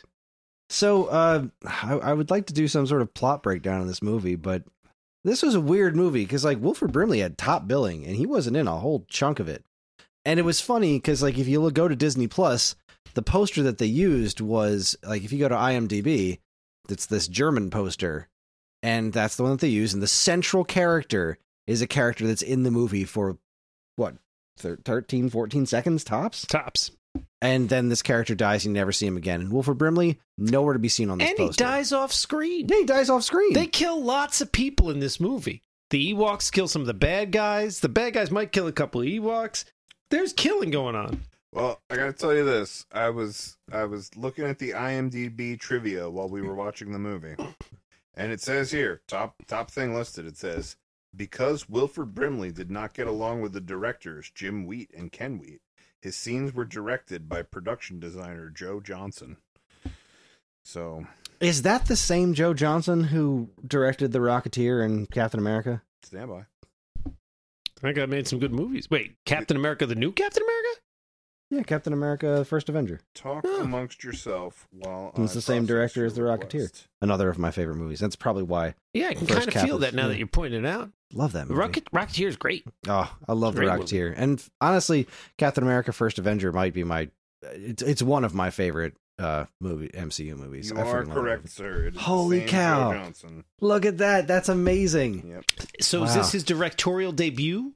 It must be. He was the production designer on this. He was not the director. But you just said he directed all of Wilford Brimley's scenes. Wilford Brimley was the main actor. Yes. If he directed all of Wilford Brimley's scenes, he directed most of the movie. Yeah, this is where he cut his teeth on directing, I suppose. So the poster that we all see actually has Wilford Brimley and the crazy bird lady and the girl and the Ewok. That's yeah. See, from George Lucas, that's a stretch. Creator of Star Wars, from George Lucas is like, that's doing the From is doing a lot of heavy lifting there. But yes, it's coming to home video June 26th. So it looks like this was aired on TV in November and then went to video several months later. Listen, I know that if you give me the opportunity, I'm just going to talk about Wilford Brimley for like 10 hours straight, right? Like, we know this about me. I think he's I think it's funny to talk about Wilford Brimley, and that's what I will talk about. But I'm just going to say this. It was wild that he was like the hero of the movie.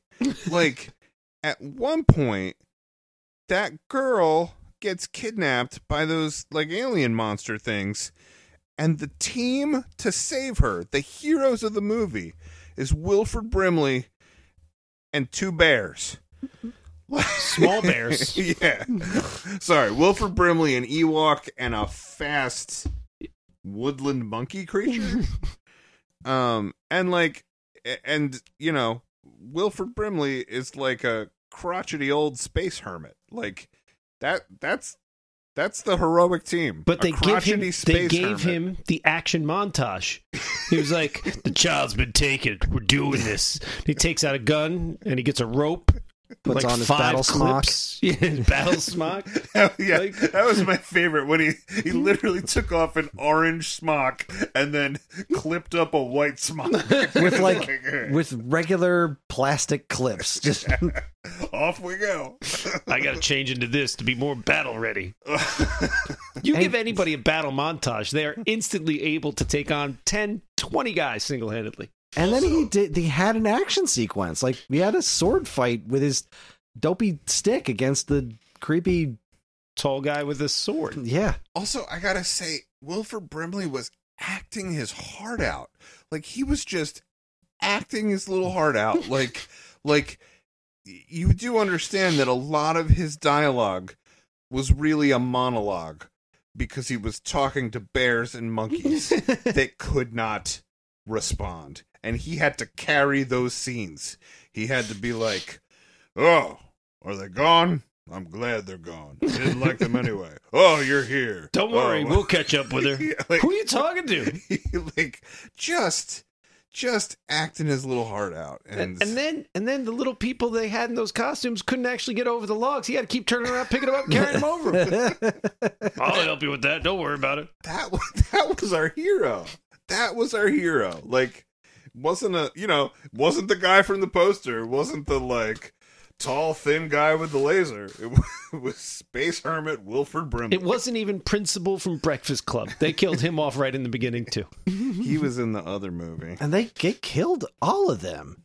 Yeah. I feel like they didn't really need to. And then she kept that bracelet on for a while. Yeah. I really thought that was going to come back into play. Like, oh, the brother wasn't dead. Like, I mean, I guess His do bracelet they have? fell I wonder if those bracelets are in the first movie because they seemed like they had some sort of significance. Like, why are you wearing this bracelet that just tells you whether or not your family's dead? You're really hoping against hope that there was like a forethought here. Yeah, sorry for anybody listening at home. The family that crashes in this Ewok movie was all wearing, let's call them Life alert bracelets. life alert bracelets, biometric monitor bracelets.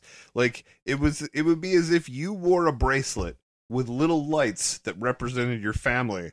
And then if a light went out, you'd know that family member is dead. And that is the only knowledge that you can glean from this bracelet. Right. Whether or not the people who are wearing the other ones are dead. She had 3 family members and 3 lights. And when they went out, she knew they were dead. And I can only imagine that is just a made-for-TV family show way of not showing a death, but letting you know the character's dead. Again, we killed people on screen in this movie.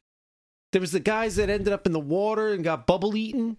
There was like guys that got shot. The Ewoks shot like 20 of those guards. Oh, and stabbed with spears right in the chest. And right, yeah, like people died. There was death on screen.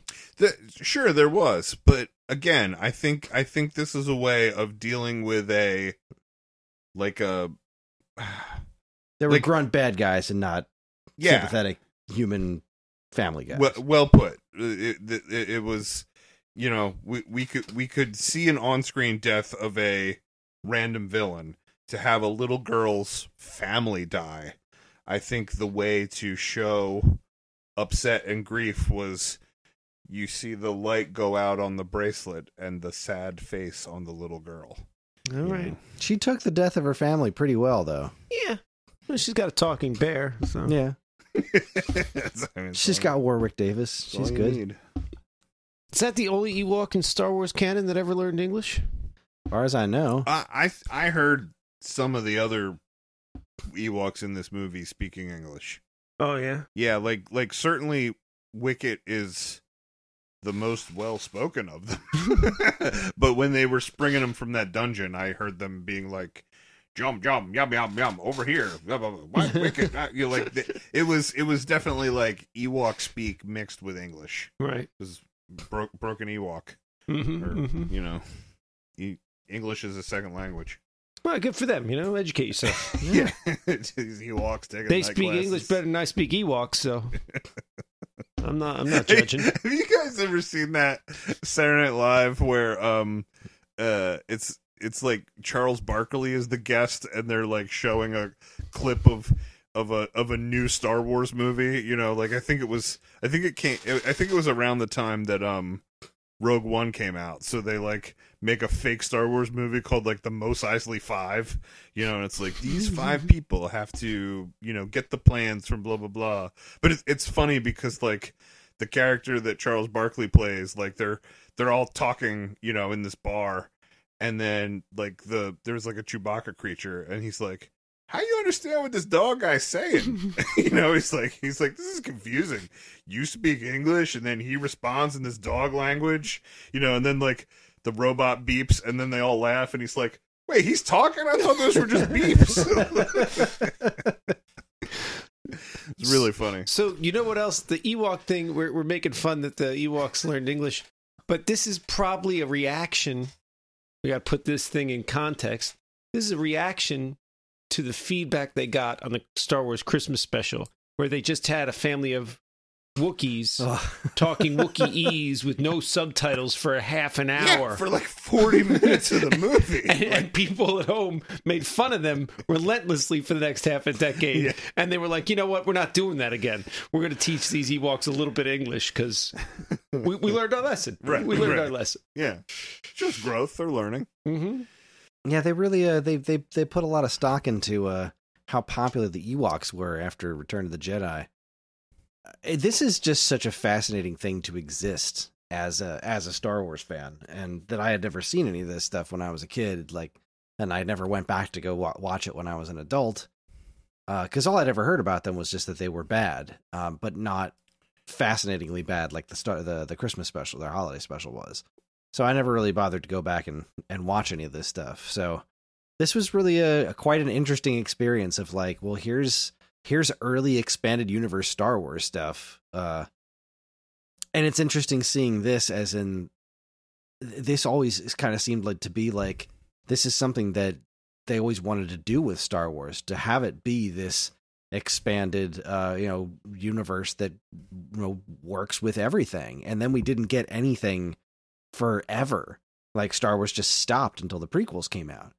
And then we started getting the cartoon series was the best we got. And then now we're finally in an age where we're getting live action TV shows of Star Wars, which seemed like expanding the universe like this was always kind of in their plans, in their purview at least. So did Wilford Brimley legit kill the franchise for 20 years? Like, Maybe. This was the last thing for 15 years, right? I mean, nothing else happened as far as I know, right? I think the Droids cartoon was before this. I could be wrong. I think the Droids cartoon was real early 80s, like 83, 84. This is 86. I don't think anything else happened after this until like 99. Phantom Menace. Yeah. There might have been a video game on PlayStation or something. Well, there was always video games. Like, there was lots of Star Wars content happening. But I mean, with new story. Like, I know there was a couple, like, there was some Shadows of the Empire was the first, like, big one, and that was in the 90s. that had new story. Because, I can think of a couple Star Wars games I played that were just me playing through, like, Empire. Mm-hmm. Or, like, there was that great one in the arcade that I played all the time. But really, it was just you walking through different scenes from Empire and Return of the Jedi or whatever. Great game. Mm-hmm. That's not expanding the universe. That's just letting me play what's already there. Right. Let's see. I'm trying to find a list of everything Star Wars in release order. I'm betting post 86 there's going to be a big drought. I remember there was a good Boba Fett game on PlayStation, but I don't know what year that was. Does this mean when we end this episode we have to rank our Star Wars movies but also include Caravan of Courage and Ewoks Battle of Endor? Oh my God. Obviously number 1 and number 2. I mean, I'll hear arguments as to which is number 1, but because they were movies. They sure were. Like, can you really say that isn't a movie? And Solo is, right? I mean, like, what's your measure? What's your marker? They're movies. They're just terrible movies. What was I was going to say something and now I forget what it was. Oh, we said that Noah comes to Earth and seeds us, but now I just remembered they already tied Earth in through ET, right? Right. Oh, I know what I was going to say. Like, I was genuinely serious when I was saying I wonder what the creative conversations were around this movie, because, like, I do kind of think that a lot of it was decided out of popularity of the Ewoks, making a thing for kids, and time and budget. Because, like, when you think about it, like, all those Ewok costumes existed from Jedi. Like, I saw a lot of the same Ewoks. Sure. And, But Wicket looked noticeably worse. I mean, I'm sure they all smelled a little funky, but like, the face was really just not working on Wicket for some reason. It was a little hollow in the eyes. Here's a weird thing. I looked this up. I wrote that down. I was like, this is for children. This creature, this teddy bear with these, like, dead horror movie eyes. So I looked this up because I assumed this was just more. Kenner made, I don't know, $14.12 cajillion on the toys, right? Mm-hmm. So they, like, freaking just rewrote what money could be made of, right? They're like, oh, plastic, brilliant. It's something that I like, just a bit of trivia that I loved hearing was that, like, there's all these characters from these Star Wars movies where their names, right? Like, you look at the cantina scene and you're like, oh, that's see, now I'm blanking on their names, like Dr. So and so, the guy that gets his arm ripped off, and Hammerhead and stuff like that, right? Like there's all these background characters that like people universally know their names, and it's because they made toys of them, Right. Like it was literally like these toys were going good, and it was like, gotta make more Star Wars toys, turn everybody in this scene into a toy. And then it's like, well, now they all gonna have names. Because we got to put it on the box. Yeah. Right. So Kenner made $1 gajillion, so I assumed they pumped these movies out just so they could pump out more action figures. But they didn't release action figures for these two series.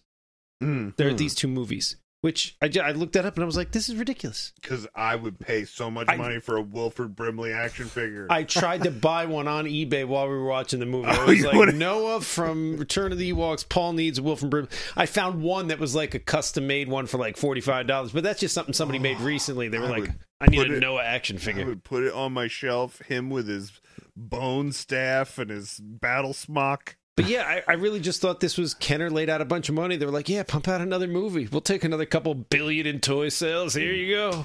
Oh, and the one thing we haven't said about this while Chris is trying to find his information. I found the information. There was one more thing after this, which was the Ewoks cartoon. So this led into cartoon. So there was the Caravan of Courage. Where the hell did that go? It was Caravan of Courage, then this one. And then Caravan of Courage and Ewok Adventure in 84. Then in 85, you had Ewoks Battle for Endor. And then, and also in 85. So let's see, this was November 85. In September of 85, that's when the Droids cartoon aired. That went from September to November 1985. And then there was a special. September to November of 1985. That's right. 8 Saturday mornings. It got 8 Saturday mornings. And they did release an action figure series from that because I got those. And there was a special in June of 1986 for the Droids as well. And then Ewoks went for 2 seasons, 2 13-episode seasons. September 7th, 1985 to November. Same thing, September to November 1985, then September to December 1986. And then you get nothing till like the 90s? That was it until looks like the Phantom Menace was probably the first thing back. Phantom Menace was 1999. And there was nothing new in between them that was considered officially canon except Shadows of the Empire. Oh, I want to get what, computer game? That was a lot of things. Shadows of the Empire was a really wacky thing. It was supposed to be this multimedia situation. It was books, comics, a video game, and toys. And they were all supposedly at the time intended to be tied in as official canon, but that eventually went away. I want to get to something about Phantom Menace in 99. Don't let me not circle back to that. Just before we leave the concept of toys. Uh-huh. What toys did you have, and what was your favorite one? Like what Star Wars toys did you have? Like what was the weirdest out there one where you're like, I got this one? I mean, the weirdest toys I had has got to be I had like 3 or 4 of the Droids action figures from the Droids cartoon, and they were the same scale, so they worked with your Star Wars stuff, but they were at the same time done in the art style of that cartoon, which was kind of a very childish art style. So I had like this one action figure, I had this like big Curvy, pink mohawk. whimsical, Yeah, and then there was like a little fat green alien with a pot belly and like the beginning of dreads. I don't know what he had going on. It was weird. But that's probably the weirdest Star Wars toy that I had. The piece of trivia that I know that I feel like is the most wild, and it's the fact that I know what this character's name is. And you know that you know the character's name because they made a toy. That's why you know the character's name. But in Empire Strikes Back, there's a guy that just runs around the corner with an ice cream maker in his hand. You know what I'm talking about? No. Okay, it's like when they're in Cloud City, right? And like Lando throws the alarm and he's like, everybody's got to evacuate. There's just people running through the halls of Cloud City, right? It's when It's when there's all that chaos and ensues. they're running through the halls of Cloud City and Boba Fett is chasing them, and there's people just running around the corner, and there's this guy where they're like, we just need you to be carrying some space thing. Somebody handed him an ice cream maker, and they're like, you're gonna run around the corner. So that character's name is Wilro Hood. And you know that because they made a toy of Wilro Hood. This dude running around with an ice cream. Did the action figure come with an ice cream maker? The action figure came with an ice cream maker. It has inspired lore. Like there is, I think there's an event somewhere in the country every year called the Running of the Hoods, where people dress like Wilro Hood and they have a race with an ice cream maker in their arm. I can't believe we haven't done that yet. His page on Wikipedia is enormous. Yeah, well, they made up a whole story about it where it's like, oh, the ice cream maker is a data drive from the Cloud City, blah blah blah. And Camtono is what it's called. A Camtono. Well, the other thing that is crazy is that like here's this thing that is, just this like goofy Star Wars lore, and just like in anything in The Mandalorian, they capitalize on it. Like they do all that stuff in The Mandalorian where they bring back Life Day and they mention, all these different like silly things from the holiday special. And we even talked about how those the creatures that they're riding. Yeah, those big lizards that were in this Ewok movie are in Mandalorian. The little what are those guys called? Ugnaught? The little Ugnaught guy rides him. The Nick Nolte Ugnaught guy. Yeah. There's that one episode. It's where those Imperial guys are trying to buy Grogu, and they slap down that ice cream maker, and you open it up, and it's got that like money in it. It's not gold, but it's like Mandalore. It's metal Imperial. Oh, Beskar. Yeah, but it's like. It's literally like that ice cream maker thing is a container for valuable things. I don't know. Amazing. So, yeah, I thought you guys would like to hear about Wilro Hood. Yeah, this is wild, man. But that wasn't what I was going to say about Phantom Menace. Sean, when we were talking about what we were going to say to you said, do we have the same story? Were all three of us part of this? Because I can't remember who was there when we like went to the mall. The dress up thing at the mall. Yeah. Yeah. Okay. So what? That was the three of us and who? Somebody else was there. You and me won, baby. I know. It was you and me. With the hotness. And I feel like Chris just threw on a Jedi robe and had a lightsaber, right? I don't even remember what I wore. I remember what you two wore. But I don't remember what I wore. So to put it in a little context for viewers... I remember taking a curb in my mom's Neon to get there on time. In 1999, when Phantom Menace came out, it was Star Wars craze, and they had a contest at the mall for Halloween, or for Star Wars costumes, and they advertised the winner, or the contest would be judged by a special effects guy from the Phantom Menace movie. Like one of the special effects artists. Designers, I don't know, whatever, somebody, and that the prize was a leather bomber jacket given to the cast and crew of Star Wars. So we all put on our best Star Wars regalia and ran out there and entered. Well, let's clarify about best Star Wars regalia, because as I recall, I think Chris was set. Like, I think there was little work that had to be done. I feel like somebody had a Jedi robe, probably from when you all dressed up to see Phantom Menace, which I didn't get to go with you. But I feel like Chris had the Jedi robe. Did we dress up to see Phantom Menace? I know we skipped school to see Phantom Menace. We dressed up. I got a good couple pictures of it. Yeah, I feel like Chris had the Jedi robe and you had a lightsaber. I feel like you were sort of Obi-Wan style or just like general Jedi style. Yeah, that tracks. And then I think at that point we had seen Phantom Menace and it was like, we are going to dress Sean like Darth Maul. And I remember we spent a lot of time painting you.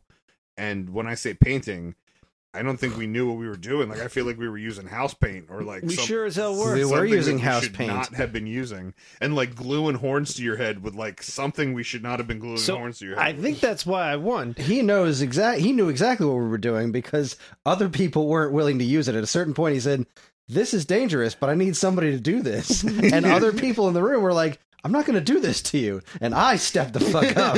Well, I did too. I remember I was helping to paint your head and glue horns to your head because we spent so much meticulous time making you look like Darth Maul that then I was like, what am I going to be?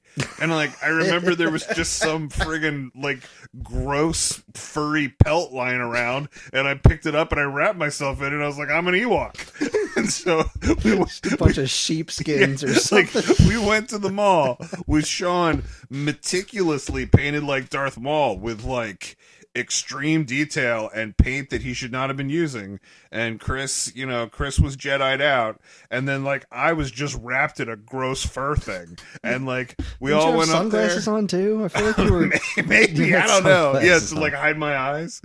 But we went up there, and like Sean got first, and there was somebody who was Princess Amidala. Like she didn't come with us, but somebody had also done the hard work of painting their face and doing the makeup and jewelry, and that she won second.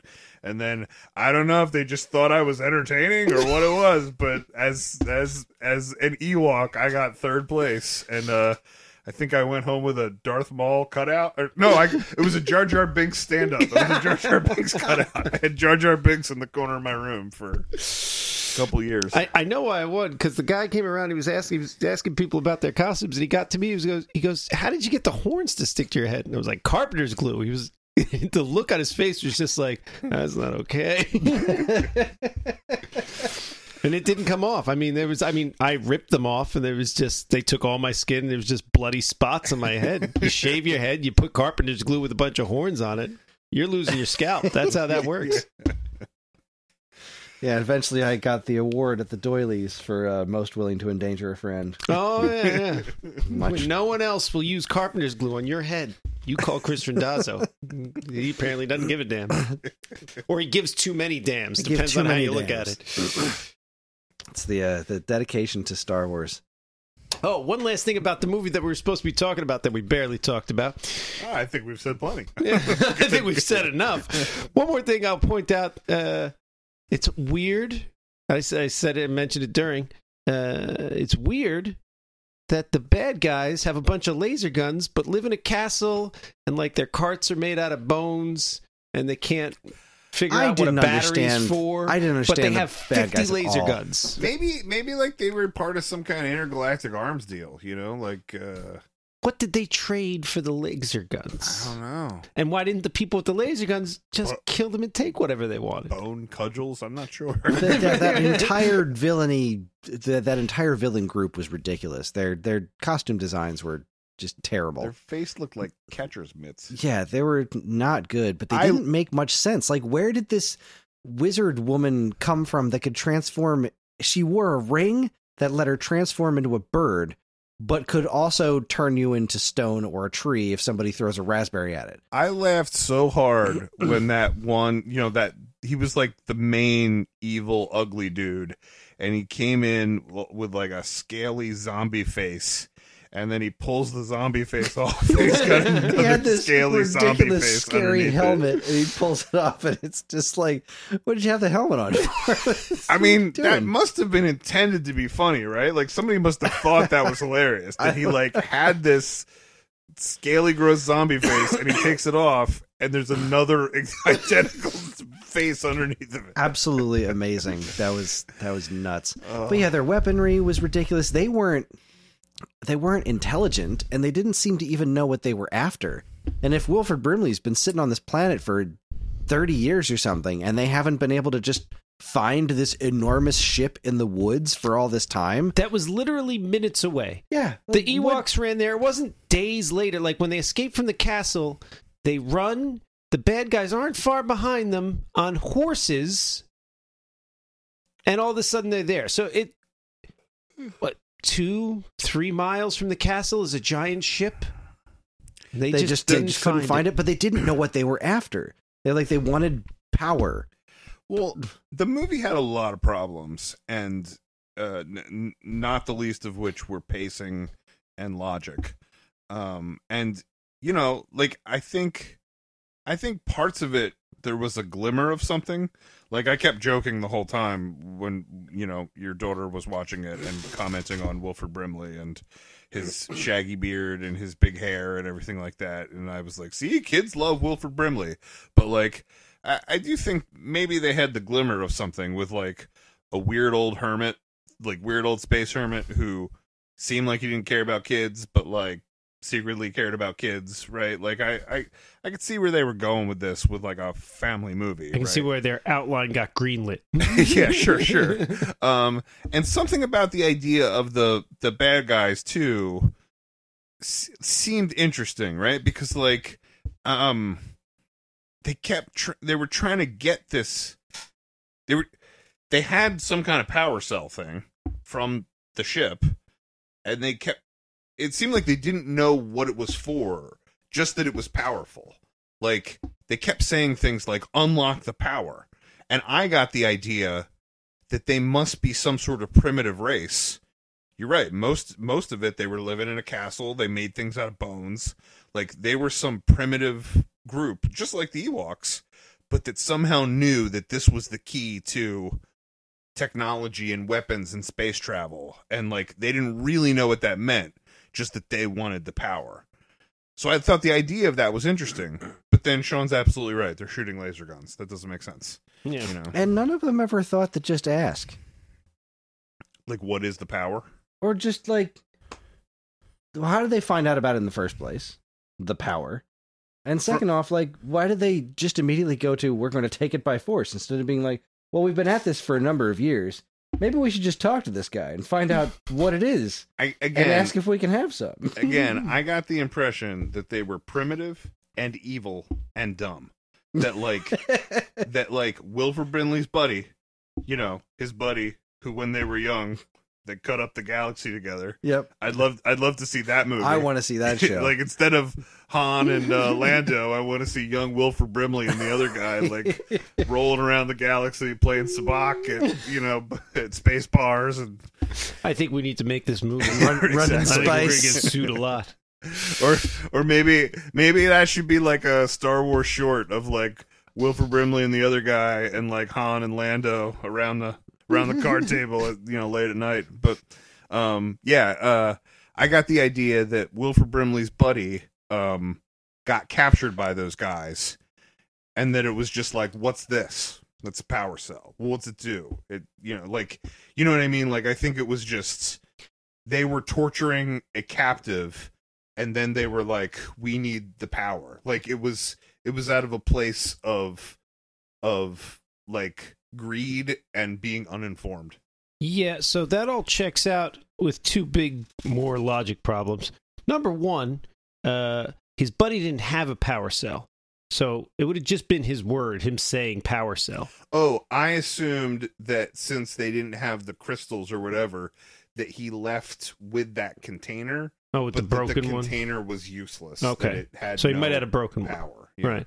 And then the other problem is none of them spoke English. Oh, no, No. they did. Yeah, they did.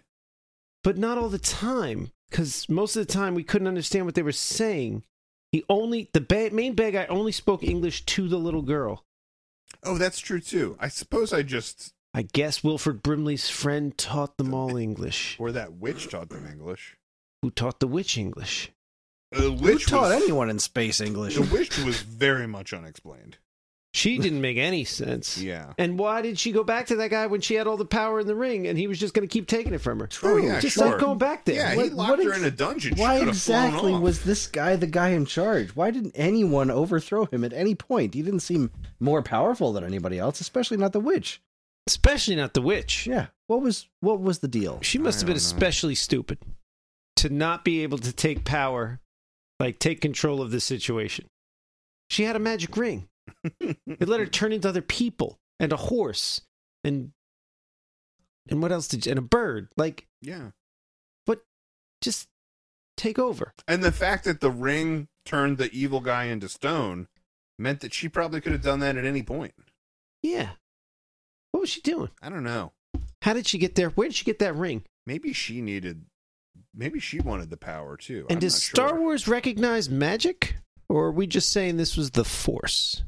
Was Well, she a Sith? Star Wars recognizes magic as versions of the Force that are, I guess, channeled differently. Like they're the witches of Dathomir, who use the Force for their magic, but the Force is effectively the source of that magic.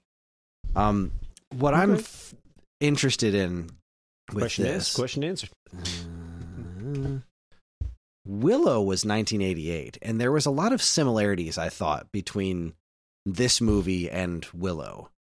Like, just kind of a general tone, a general vibe of, like, the witch, and I just kind of got a lot of Willow vibes out of it. And, well, doesn't the witch turn into a bird in Willow? I think she does. I think so, too, yeah. Right.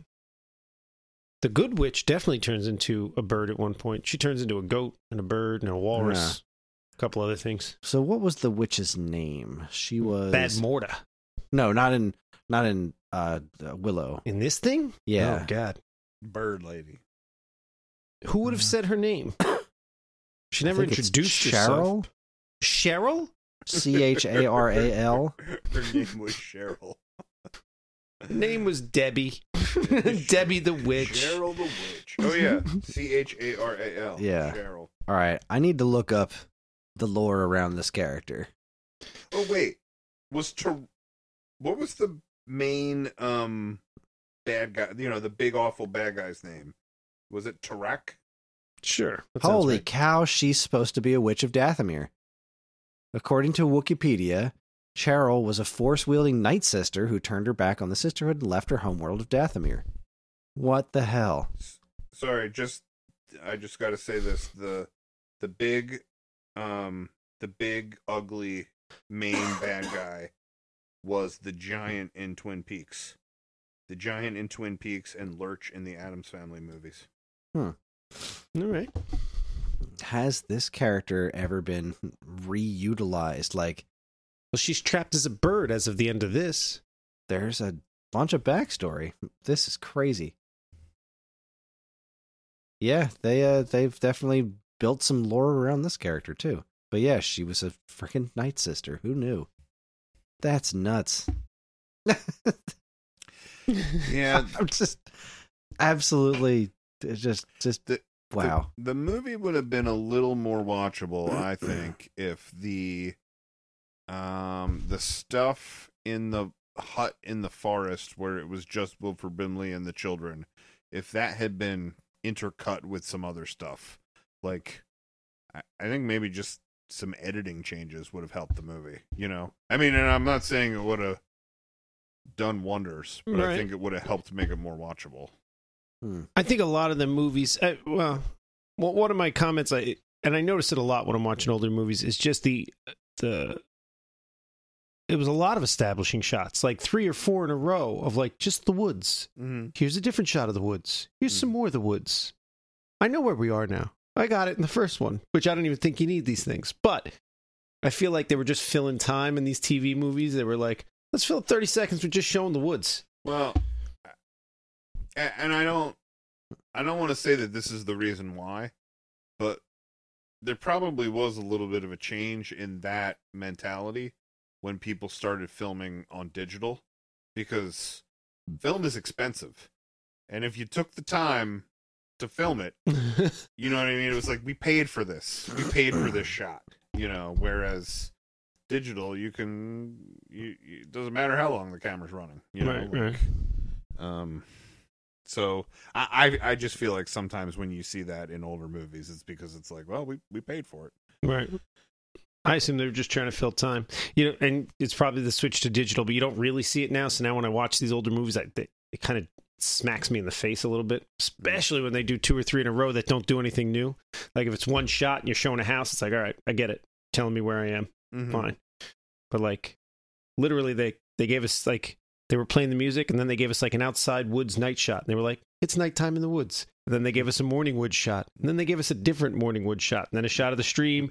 And then a shot of the house with them walking out. It was like, why do we have all these shots? What is happening? I know where we are. We didn't change location. Well, the Tarak was a member of it was like a group of pirates that crash landed on Endor, and that they built they were stranded there, and so they built the castle. So I believe if they were pirates that crashed there, then they know what a battery is used for. Yep. Like, did they fly on a ship powered by magic and happy thoughts? Oh, hang on. I feel like we haven't addressed the biggest glaring issue with this movie, which is at the time we meet the Ewoks in Return of the Jedi, our first exposure to Ewoks is that they are primitive forest bears that try to eat our heroes. And that we have the comedic moment of 3PO, them meeting a robot for the first time, and 3PO being a golden god, and using their dialect to tell him that they are that they are to be revered and respected, right? So great, that sets us on the same page as these little critters, and we understand why we join forces with them. But make no mistake, the Ewoks are hungry, carnivorous creatures. And when at the end of Jedi, when that one Ewok is playing the drums on all the stormtrooper helmets, they ate those stormtroopers. I don't know if they just ate the corpses or if they, captured some guys and cooked them up and fried them. But they ate them, right? So why weren't these Ewoks eating the little girl? I have it. Or Wilford Brimley. I have it. Right? Well, but here's what I'll say. If Return of the Jedi happened first, and then these movies happened, which I thought they did, I think it makes sense. It's been established. Ewoks have met humans. They have a mutual respect. But if these came first, why do the Ewoks talk and not talk in Return of the Jedi? But they had to, because we see Endor at the end of this. When the ship's flying away, you see Endor. And that gets blown up. No, that doesn't get blown up. No, the Death Star gets blown up. Death Star. I mean, the Death Star would have rained shrapnel down upon this whole I was going to say, if these happen first... These canonically... According to the internet, they do. Well, back when there was official canon for these things, these were listed in the previous StarWars.com expanded universe section as taking place shortly before Return of the Jedi. So watch. It's real easy. Wilford Brimley and the girl leave. Ewoks are not cannibals, right? They leave. Everybody's looking around. There's a lot of dead bodies on the ground from all those guys they just killed, right? Those weird, I don't know what species those things are, but they eat them, right? They just got chased. What the bad guys? They killed a bunch of them. No, I know what you're saying. You're relating the Ewoks to the Brazilian soccer team? Well, those bad guys just took them out of their homes and burned down their village. So they got no more farmland or whatever. I don't know if they were farmers or hunter-gatherers, but whatever that is, it's gone. So they're hungry. There's dead bodies. They eat them. They're delicious. So they ate them out of necessity and not out of spite. But it was awesome. So then, so then they eat that little white fast guy.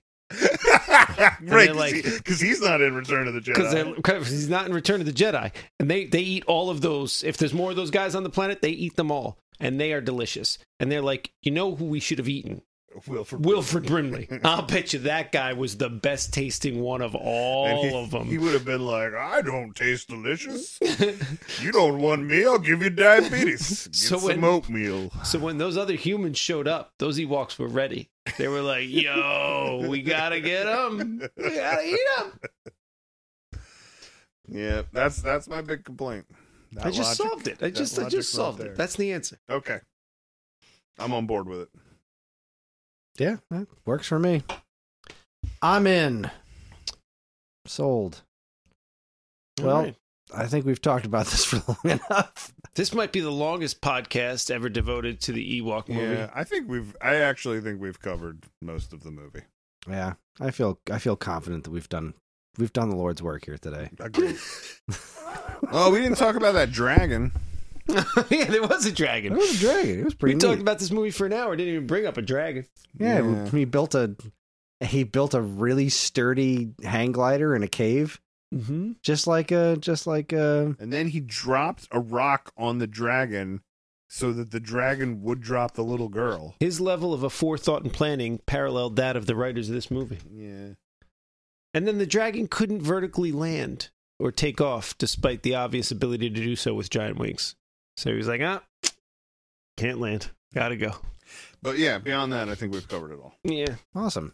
Well, I guess it is time for us to pick our next movie. Oh, what do you think? Thumbs up, thumbs down? Should people watch this? No. I can't imagine telling someone with a straight face, you should go watch this movie. You should spend your time on this. I mean, if you've got Star Wars tattoos all over your body and a room in your house devoted to it, sure. Then why haven't you seen this yet? But short of that, no, I was on think the it's a pass. IMDb page. Was it the IMDb page? I was somewhere looking up Ewok stuff, and I stumbled upon an entire article of how this is an underrated classic. It's the best Star Wars movie you've never seen, and I don't know where some people come from. Yeah, I mean, I guess if Well, you've it could have been seen worse. every Star Wars Yeah. movie except for this, the first one, and the holiday special, then sure, this might be the best one you've never seen. Yeah, I mean, at this point, I think the only Star Wars content I haven't seen the Young Jedi Adventures, because that's like a super baby kid show, and I don't really feel like spending my time on that. I never saw the Droids or Ewoks cartoons. I hadn't seen the previous Ewoks movie. So, I don't know if the completionist in me deems that worth my time. I don't think so, but anyways, we should start picking out what we're going to... So how are we ranking them? Attack of the Clones. Revenge of the Sith. Well, I haven't seen the other Ewoks movie yet, so I can't do a full series ranking. I just can't. I'm not fully informed yet. Keeping that number one spot warm for it, though. Oh, yeah. That's definitely going to make the top of the list. All right, next time we rank them all. All right, I'll try to Does that mean find next time. we get to E, we have to do the other Ewoks movie? Maybe. I'll try to find time to watch the other Ewoks movie before then, so we can do a proper Star Wars ranking. I won't. It'll be great. All right, so that means we're up to the letter F. Fuck yourself. Who wants to go first? Well, I'm going to go with FX. And because I brought it up earlier, and the two of you looked at me like I had two heads. Yeah, I've never seen this movie. I think we should do FX2. No, I won't understand it if I haven't seen FX1. I think you will. Okay. FX2? I think FX2 is my serve up. I believe, and I haven't seen these movies in 20, 30 years. I believe FX2 is everything great about FX1, but more of it. And I believe that you don't need to see FX1 to see FX2. It's just it's a whole new plot with the same two characters, Brian Dennehy and the other main guy. You know how I roll. I mean, I can't say the same for Chris, but if you tell me something number 2, I'm going to watch number 1. First. If I remember correctly, and again, I'm reaching way back here, number 1 isn't as good as number 2. I remember watching 2 over and over when I was a kid. Number 1 just had one great line right at the end. I mean, it's a great line. Or at least when I was a kid, I thought it was. I was like, this is the greatest line there ever was. But I think that's all it had. A lot of build-up for that one moment. So I'm going to go FX2. Okay, FX2. Well, I would tell you my movie, but I can't because the first rule of my movie is that you're not allowed to talk about it. Oh, boy, And the okay. second rule of my movie is that you're not allowed to talk about it. It's going to be a very quiet podcast if we go with Paul's choice. All right. That's very interesting because my movie is... Wait, it's really not. That's not my pick. Oh, it's not? No, do you want it to be? I don't know. See, here's what I sit thought. here and talk about that movie. Here's or what- not I haven't talk seen about it in a Here's- long time, and it's similar to the movie that I want to Wait, pick. this was going to be the joke. I wanted to say that, and then I thought you guys would go, so your movie's Fight Club. You're and not then supposed to say it. And then I was going to go. And I was going to go, just no. told us the rules. And then I was going to go, no, my movie's 50 Shades of Grey. You're not allowed to talk about it because all the whips and bondage. And then I was going to go, Happy Valentine's Day. You're going to make us watch 50 Shades of Grey? No, absolutely not. That's not my pick either. I just got through Christmas porn. You're going to make me watch 50 Shades of Grey with you two assholes? I don't think so. We're totally inviting your mom for that one. Yo, I think that Madame Web thing is a weird... I think it's a weird Valentine's Day marketing thing because I think they think guys are going to see it because it's a Spider-Man thing, and girls are going to want to see it because it's the girl from 50 Shades of Grey. I don't think anyone's going to see it. Sony's not getting one more dime from me. Not one more dime. I'm boycotting all their crap. I'm hoping they lose their license because they just can't pump them out anymore. That last one was... Not only was it a piece of shit Which one, Morbius? Yeah, not only was it a piece of shit, but that last scene, their tag one where Michael Keaton shows up. Oh boy, that just didn't make that was a mess. Any fucking sense, and just made me want to gouge out my eyes with a fork. Like it was a bad but not horrific. People give it too much grief. I think it was just bad, not horrific. And then that last fucking scene, I was like, what the fuck was that? What sense does this make? You broke all the rules. None of this makes any sense. Hate it. Wait, but let me tell you what I think is going to happen with this. Hate it! Let me tell you what I think is going to happen with this Madam Web movie. I think there's going to be couples where the guy goes, "Can we see this movie? It's like a Spider-Man thing." And I think the girl's going to go, "Oh, I want to see that. It's got the girl from 50 Shades of Grey in it." And then the guy's going to go, "What's 50 Shades of Grey?" And then she's going to go, "Let's watch it with me." And then guys aren't going to be able to comprehend why she's in this movie with her clothes on. And they're going to go, "Show us your boobs." Like right there in the theater. That's my prediction about Madam Web. Now I got to go see this movie and just yell, "Show me your boobs." I'm not going to pay for that ticket. I'll pay for a different ticket so Sony doesn't get my money. Okay, wait. So, hang on. So now I'm conflicted. So I'm not watching 50 Shades of Grey. No, I'm not. 50 Shades of Grey is not my pick. But here's the thing. So look. I've mapped out the whole alphabet here, right? Here's my whole picks for the rest of the alphabet. So I could tell you that I wrote down Fight Club. But then what happened was I started watching these Ernest movies. And then I was like I genuinely feel like Jim Varney is like the greatest actor ever. And then I was like, maybe it'd be cool to see a Jim Varney movie that's not an Ernest movie. So then I started looking, and there's some movies. There's Beverly Hillbillies, which that's great casting. Right. Apparently he was in something called Snowboard Academy. I kind of want to see that. But he was in a movie in the 80s called Fast Food. And I don't know if it's good or bad. I do know that it's 2 Fs, so if we were playing categories, I'd get double points for this. We're not playing categories. He's not top billing, but he is on the poster. So should my pick be Fast Food or should my pick be Fight Club? This is entirely up to you. I don't know if Fast Food will be good. I also was like, maybe you can't find it. So then I looked for it, and it's on YouTube for free. Wow, the poster is... They got 2 different posters. I don't see one with Jim Varney unless that's him with the giant burger in his mouth. I think that is him with the giant burger. I think that's him. On the other poster, he's dressed up like a cowboy. And it's got the judge from Caddyshack. Can't remember that actor's name. All right, my pick will be the good movie. My pick is going to be Fight Club, and I will watch this fast food thing and give you a report about it. All right, fast food. I'm probably going to watch Fast Food. No, Fight Club. Fight Club. Got it. Sean's pick is FX. My pick is Fight Club. Okay, well, I think the Fight Club pick is super interesting because it's really similar to the pick that I wanted to pose. It comes from the school of movies that a lot of people took the wrong lessons from and idolized the wrong person. I haven't seen this one since high school, and I'm very curious how it holds up. And that would be Falling Down. Oh, yeah. I remember thinking it was a very interesting movie, and I remember laughing at the fast food scene. Now you're going to die with that stupid little hat on. How does that feel?